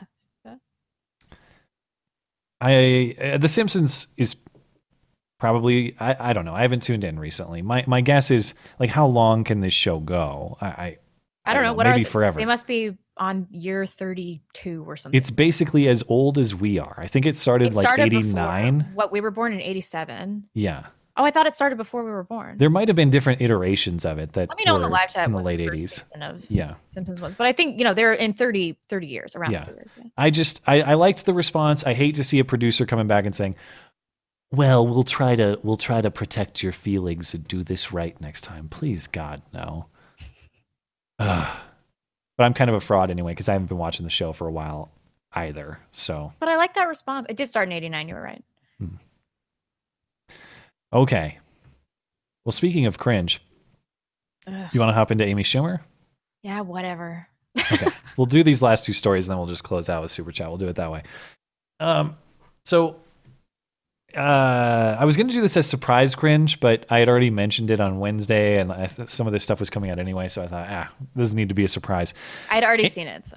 Yeah, Amy Schumer's new movie, I Feel Pretty, is set to hit theaters on Friday. So based on the trailer, which we'll check out in a minute here, it looks to me unbearably cringe. The premise is Amy Schumer plays an insecure character who wants to feel pretty, but can't because she's too insecure. You mean fat, right? That's one way to put it, sure. She falls on her head, this character, and she wakes up with total confidence despite being unchanged in appearance. With this newfound confidence, unchanged in BMI. With this newfound confidence, she is empowered to live her life fearlessly and flawlessly. Now, let's check out the trailer. Now, I will say this. I'm not a big proponent of trigger warnings on this show. Most of the time, you know what you're getting. If you do have any small children you're irresponsibly allowing to watch this show, there is some fair amount of Amy Schumer flesh toward the latter half of this. Oh no! Of this trailer. I hope kids don't watch this. I would not subject my children to this viewing, but we're going to view it anyway. This is the trailer to I Feel Pretty with Amy Schumer. I've always wondered what it's like to be undeniably pretty. Wait, that's me. Yes. I'm beautiful! Ow! I have a crazy idea. Let's be honest for a minute. No matter how many times we hear, it's what's on the inside that matters. Women know deep down, it's what's on the outside that the whole world judges. I've been on all of these sites. No one even looks at the profile. They only care about the picture. And I'm sick of it. Who's that sexy thing I see over there? I think a lot of people completely miss the thing that really makes them awesome. And you're not like that. Ooh, a bikini contest. Let's go. DJ, hit it.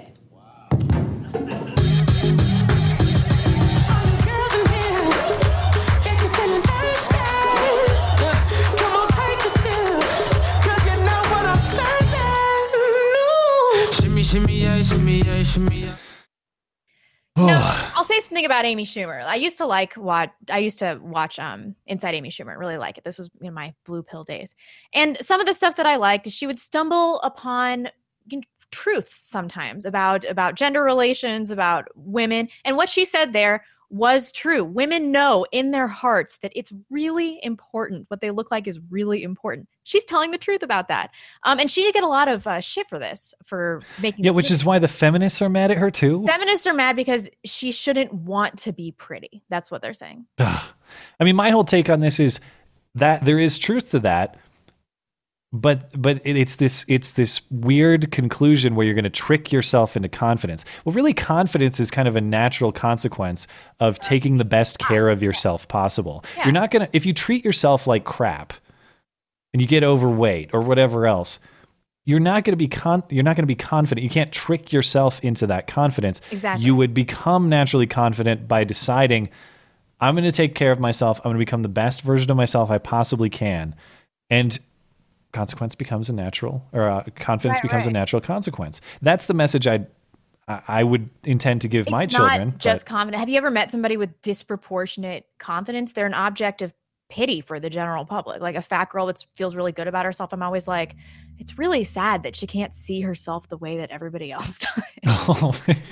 It is. I mean, why would you feel so good about yourself? You should have an appropriate amount of confidence from what you're bringing to the table. Yeah, I mean, it is part of this unfortunate lesson that broader feminism teaches, not just young girls, but people in general, that you can just trick yourself into having this positive outlook that will empower you. It doesn't really work. You're giving yourself a false line to give yourself false happiness, and it never really pans out. And Amy, back in the day, I don't know if you've ever seen this interview that she did on like The Five or something like that. She was with Steven Crowder. It was like 10 years ago. Yeah, I remember that. I mean, she was never a beautiful girl, but she was cute. She weighed probably 40 to 50 pounds less than she does now. She was certainly no shame. I will put it that way. Like she was. Yeah, I mean, so she knows that she could get down to a place or down to a size where she could legitimately feel good about herself, you know? Yeah. Not have the kind of level of confidence like a model has or something like that, but feel good about her accomplishments and her size and being in her own skin. Sure. And it's really about being the best version of yourself you can be. Like if we compare ourselves to each other, ultimately there's always somebody who's better looking. There's always somebody who's smarter. The real game of life is, as Jordan Peterson says, you compare yourself to who you were yesterday. Yeah. And that's where you really find satisfaction and confidence is like, man, yesterday, a month ago, a year ago, 2 years ago, I was a real pathetic version of myself. That's true for me.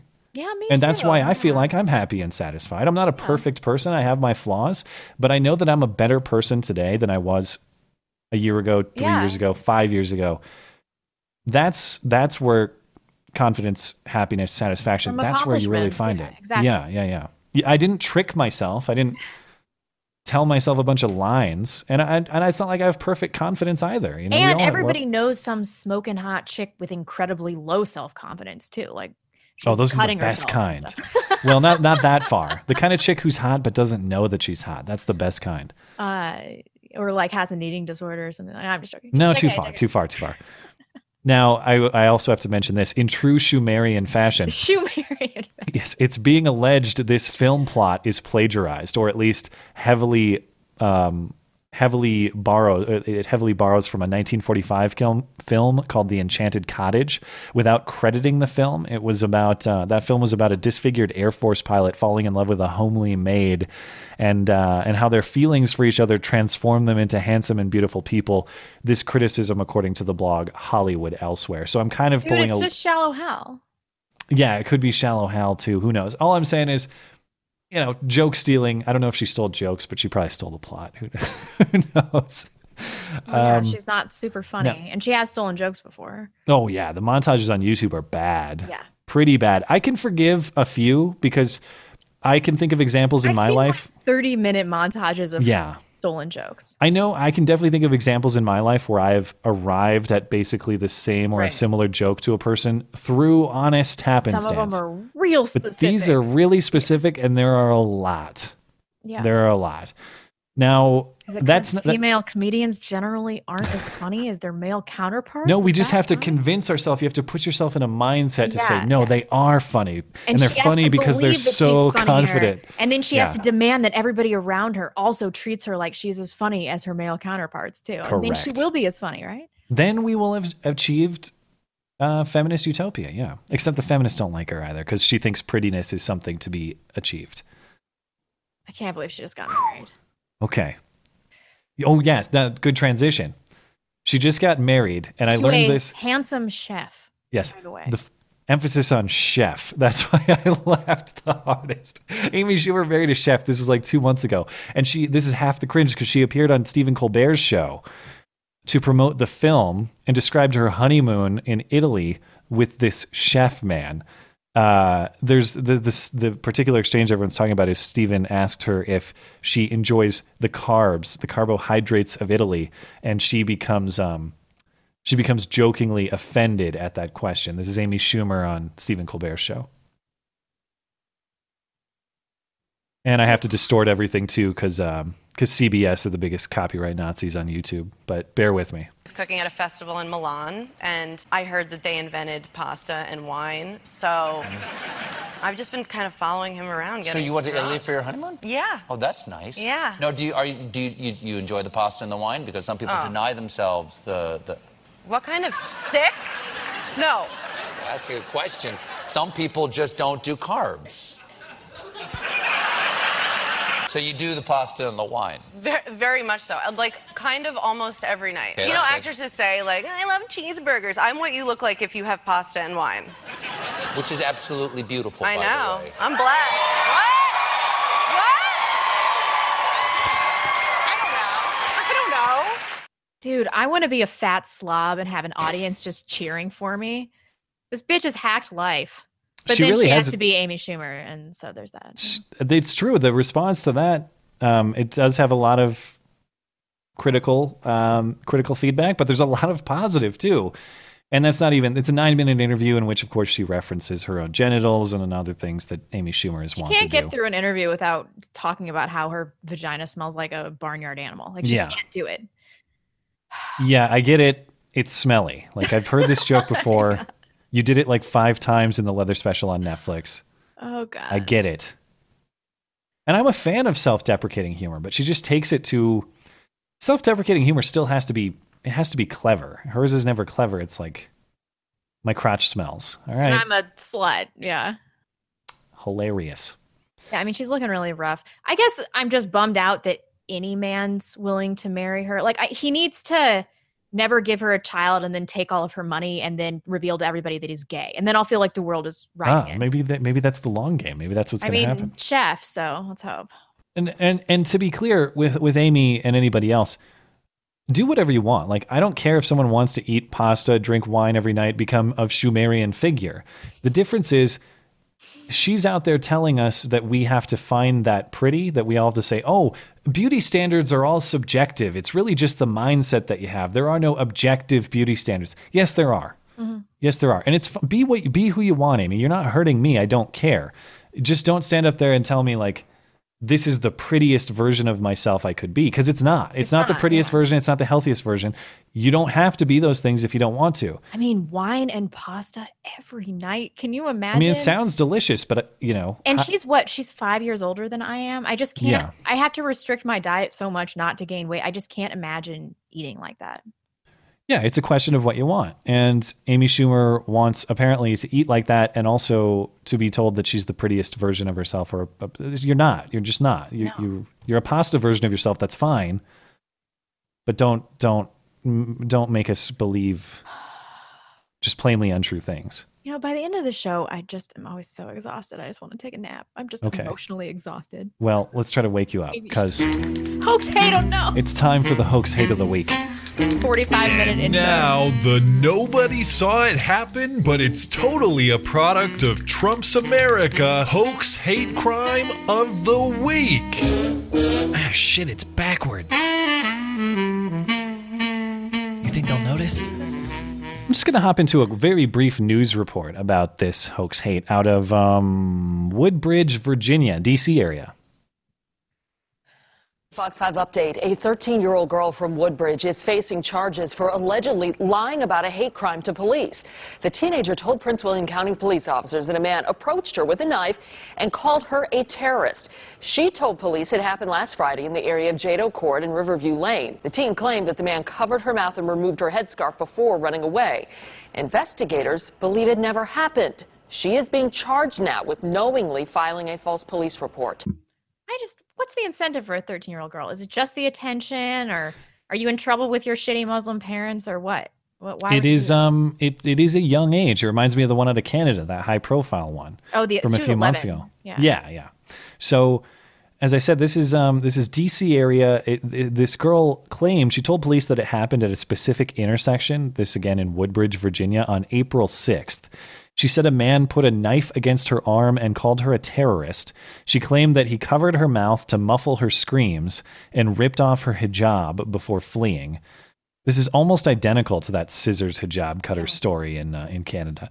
Investigators say they determined the alleged encounter never happened, though I tried to look for how they actually know that, like how they know definitively that it didn't happen. I didn't see any information on that, but presumably because you don't approach somebody with a weapon unless you have some kind of motive, like you're going to rape them or rob them or something. You just don't, I'm going to hold a knife up to this 13-year-old girl and then rip off her hijab. Yeah. You could have just ripped off the hijab without brandishing a knife. The whole thing's stupid. But I'm presuming that they have to have some kind of evidence that gives it a definitive judgment that this never happened, not just suspicion that it never happened, because as they said, they are charging her with knowingly filing a false police report. So presumably they have reason to say that, no, she knowingly told us demonstrably false information, not just this doesn't add up. We have questions about this. We're suspicious. Maybe, I don't know, but it really doesn't add up.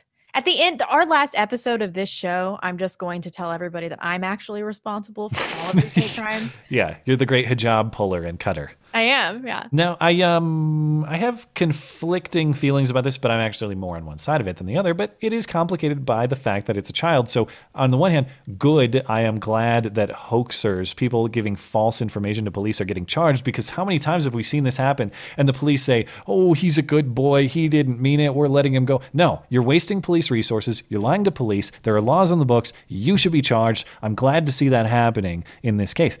That said, this is a particularly young individual. I wonder, is this something that this child actually came up with on her own? Was she put up to it by somebody? Or was she put up to it by her bitch mother, like that 11-year-old Muslim? It could be. Yeah, it could be. In Canada, right? Yeah, that was in, I think it was in Toronto. Sounds about right. Yeah. Although it never came through that her mom put her up to it, but I almost guarantee it. I have a hard time believing that a girl that young goes to these lengths to lie to police to preserve a political narrative or perpetuate a political narrative.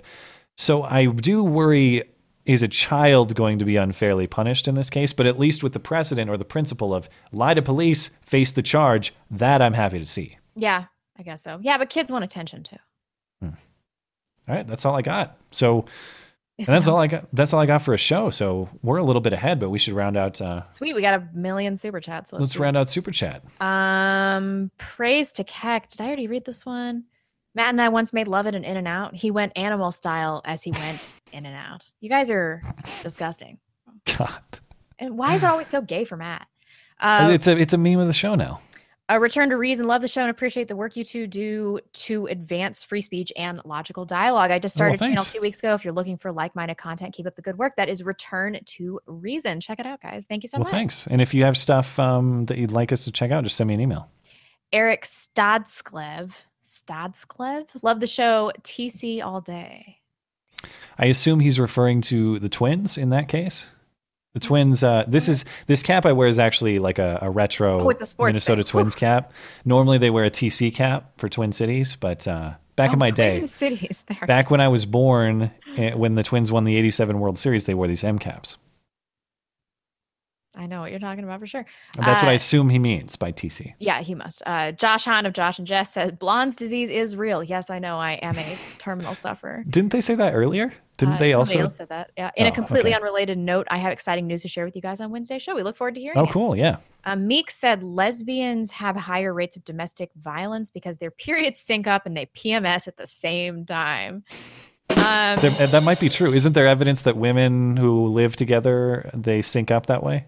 Yeah, but I think it's more that like there's no man containing the neuroses or threatening to like lay down the pimp hand, because isn't that what's fundamental in most heterosexual relationships, the fear that your spouse is going to kill you, right? And that's totally absent. Speak for yourself, man. It's just totally unfettered female insanity, unchecked. Maybe that's it. I don't know. I'd love to look into it. If anybody has any real data on this, I would love to read it. All I can say, my softer take is that men and women have important complementary roles. God, you're so gross. You're just the worst. Yeah. Hassan But I appreciate your take there. Hassan Chop said, what has happened to Trump's America First? Color me discouraged in 2018. Yeah, I was feeling really black pill, but this Syria strike really was mostly symbolic. So I'm not going to vote for him again, though, if there's no wall. Like, I'm serious. You heard it here. Yeah. And I don't know. Maybe if they run Oprah, I'll have no choice. It won't matter in Idaho, though, anyway. That's true. They're going to go for Trump no matter what. If I abstain, it's not really going to make a big difference. Although it didn't really matter, and I still voted in Seattle. Yeah, it probably won't matter there either. Rodzilla 5332. Because a patron, and if Blonde won't say it, I will. Time to step it up, guys. Blonde should have way more patrons. Oh, Blonde, we should have a trebuchet instead of a catapult. It's much more fun.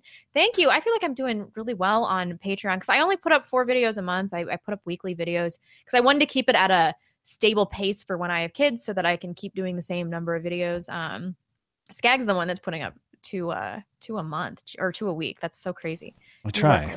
I got a break coming up though, so good. You need it. Yeah. Kyle Loader said, "Can't seem to post my original comment. I'll have it in the below, or I can tweet it at you guys." Sure. Kyle, for some reason, he has a very nice beard. For some reason, if you have a cuss word or if you say like Jew, sometimes they won't send it. Although that one super chat did get through earlier. Yeah, by the way, and that's not us. As I said, you can set certain terms to be banned. I can do that. The Flat Earth banned. Flat Earth, that's it. Yeah. Flat Earth, anything related to Flat Earth. There's like 10 different terms that they used when they assaulted our stream. But there's no content. There's no swear word that I've banned. That's YouTube doing that themselves. Yeah. Kevin Van Ikerin. I hope I didn't screw that. I'm always butchering people's names. Isn't it unreasonable to expect hard evidence from the U.S. or any country when it comes to justification for missile strikes? Wouldn't that give up the source of that info? Well, when they were saying that they were sure it was Assad, they certainly didn't have a problem giving up the source. So I don't really know how that's relevant. I think it's in the public interest. I think if we're going to get more deeply involved in Middle Eastern affairs, that we have a right as voters to know if there's any legitimate evidence. I mean, they said it was Assad for sure. And the reports were just eyewitness accounts and videos of children writhing on the ground. That's not enough fucking evidence for me. Yeah, I'd like to see more, or at least no definitive. I guess we've heard reports of the French report and stuff. Well, the Russia report was also like, there was no evidence that there was a chemical attack at all, which I can't get on board with that. There was a chemical attack. I just don't believe that it was Assad orchestrated. He had no incentive. But thank you for the donation. sorry, I was a bitch, Kevin. Thomas Donovan, what are your opinions on using CRISPR on humans to benefit them? I know it has many possible drawbacks, but if it worked, would you make it legal? Ooh, that has a lot of moral implications, and I don't know enough about it. I'm actually unfamiliar with this. Is this about like genetic design stuff? Yeah. Eugenics? Not eugenics. Maybe that's the wrong term. I think it's genetic resequencing to either prevent disease in future generations or to cure present disease. I actually Can't even answer that. So I think the ethical implications are different if you're talking about disease elimination versus like preference for aesthetic traits. That gets a little hairier, I think. Yeah. I got to think about that more. I can't. Yeah, I would too. Sorry, Thomas. My response. If you have more thoughts on it, or if you have a take on it, send it to my inbox or the podcast inbox. We could read it on the Wednesday show and reply to it there. Redicus says the only left-wing censorship I can think of was the Antifa Patreon that was shut down. Oh, I forgot about that. Which is connected to direct violence too. I mean, that's a lot of the conservative or libertarian censorship is not connected to direct violence. It's just censorship based on opinion or perspective. So I don't even know if I count that really. Like, you're not censoring Antifa because of their views. You're censoring them because they harm people actively. Right. Agent Flippy, in an attempt to be as fair as I can be to the Zuck, getting grilled by a congressional committee would be an extremely stressful situation for anybody. Yes, oh yeah, for sure. Nobody is more deserving.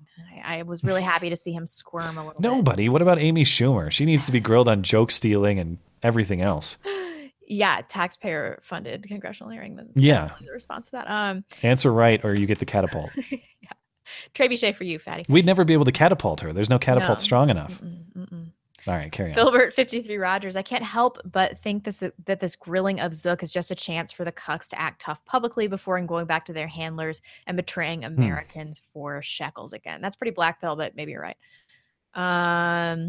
Luke Webb, The Simpsons episode Homer's Enemy is the best one of all time. It's the one with Frank Grimes in it. Which one was that? Oh, yeah. It's really hard to remember because these are so old. Frank Grimes is hired at the power plant, I think, and he just hates Homer. And I forget exactly what the plot was, but Grimes ends up dying somehow. Man, I'm butchering it. But that episode's got to be like 20 years old minimum. Man, it's been a long time. Maybe it's time for me to revisit like seasons 3 through 7, like the real good ones. Yeah. Thank you for that. Steven Suarez Blonde, if you don't care for video games, would you be open to playing The Stick of Truth or The Fractured But Whole? I said it. Don't clip these things out, guys. Thank you. Thank you, Steven, as always. AZ Archer says The Simpsons did go the PC route, but they realized that their main viewer was the everyman average Joe and that it was a break for those people for something to laugh at, and they brought it back. Yeah, that's kind of the vibe that I got. So, I mean, maybe this is just kind of their reckoning for contributing to politically correct culture. So yeah, if you come around to the right perspective, I appreciate that. Although that executive producer guy he should have Joe Kennedy'd, man. He should have said, it's my show, screw you, don't watch it if you don't like it. Yeah, whatever happened to that, said. Just don't watch. Liberative, a big donation. Thank you. The Simpsons started in 1988. Neither of you are old enough to remember a world without The Simpsons in it. Neither is the douche canoe who made the anti-Apu documentary. This is just evidence of the spoiled nature of millennials. Yep. Yeah, for sure. I agree. Thank you, man. Krampus from Kansas. Schumer is a well-known joke thief. This is just the feminism version of Shallow Hal. She is a hack. Yes. Sing it, Krampus from Kansas. JVal 90. I defend the right of companies like Facebook to censor whatever they want on their platforms in the same way that I defend the right of neo-Nazis to free speech. I would agree with you there if they would come out and just say that they're not unbiased, that they are biased. If they were like, we have a left-leaning, we filter things for liberal ideologies, then I'd be like, all right. But they're saying that it's just this neutral platform that as a conservative, it's safe for you to build up your social media presence there. It's not. Yeah. But the point he's making is really key, and I think a lot of people need to understand that. Defending a right does not mean you agree with the exercise of the right in any particular instance. In fact, that's what's crucial about defending a right. I will not remove that from you, even if I disagree with your exercise of it. Same with speech, same with private business, as you're describing. And I wish people on the left, people of a particular leftist variety would understand that more. You're defending his right to say something bad, Richard Spencer's right to speak, for example. Yeah. That means you endorse Richard Spencer's speech. Well, no, I just think he should have the same platform that anybody else should because it's a free country. Agreed. Benny V, my girlfriend just saw Firefly and Serenity for the first time and she cried, #Team Firefly. If we're going to bomb a foreign country, why not hit Paris? We'd get more Muslims that way. Not for nothing. Thank you, Benny. Gotcha. Well thought out. Eric, hey, that's a new sounder. Is that JP? That was sent to me. that's sitting sweet. In there. That Kathy Newman interview. I think it's up to like 10 million views or something like that. Yeah. Crazy number of views. Yeah. Eric Stodsklev. Now my dick smells like a small barnyard animal. Thanks, Amy. He said super chat won't let him say dick. So he had to Are you serious? What about guys named Dick? Yeah, what are they supposed to do? What about all the dicks out there? Yeah. What about Chris Busy, All right, I'm just going to Bussy. stop there. Oh, I get it. This girl is to build your female base. I'll buy it. I agree. Everyone should strive to be the best they can be. Blonde, when are you going to step it up? JK, next gen, puppies, baby mama. Yeah. Yep. Can't wait. Thank you. Mithroth just woke up 5 a.m. here in Sweden. I'll watch the full show later. Keep the good work. Wow. Oh, we love our Thanks for Swedes. tuning in. And let me reload that. I think that was the last one. Oh, no, one more. Mike Newman, love the show. What is to the left of Blonde's head below the artwork? Below in the artwork. Oh, gotcha. What is it? Are you talking about the Wehrmacht, the German army marching? Oh, yeah. I actually couldn't believe that Skag let that one through. I was like, is that really a German army? And when we were finalizing the artwork, and he was like, yeah, what's the problem? Yeah, it's sweet. Like, okay, when, bro. When Facepalm, our artist, put it together, I never told him what to include or not. He just made the art, and he picked up on themes of the show. Obviously, it's not an endorsement. It's a nod to the blonde Fuhrer. It's tongue in cheek, yeah. And then of course we got the Truck of Peace, and there's Bigfoot in there too, and some other things. So yeah, it's German. One army. of the reasons I'm so fashy on the show is because nobody in my family but my sister. Everybody watches my videos, but nobody in my family but my sister watches the podcast. Like my parents a few weeks ago, they were like, "How do we listen to your podcast?" They didn't even know that we do it on video. Wow. So the only people I'm disappointing are my sister and your parents. My parents like you. They'll get to meet eventually. That blows my mind. I think that's so wild. They must be so tolerant and such we nice don't people. agree with everything she says, but she makes us laugh. Oh, that's so kind sweet. of what everyone says, What nice basically. people. Well, to varying degrees. That's on the high end. The other end is, how do you do a show with such a racist Nazi?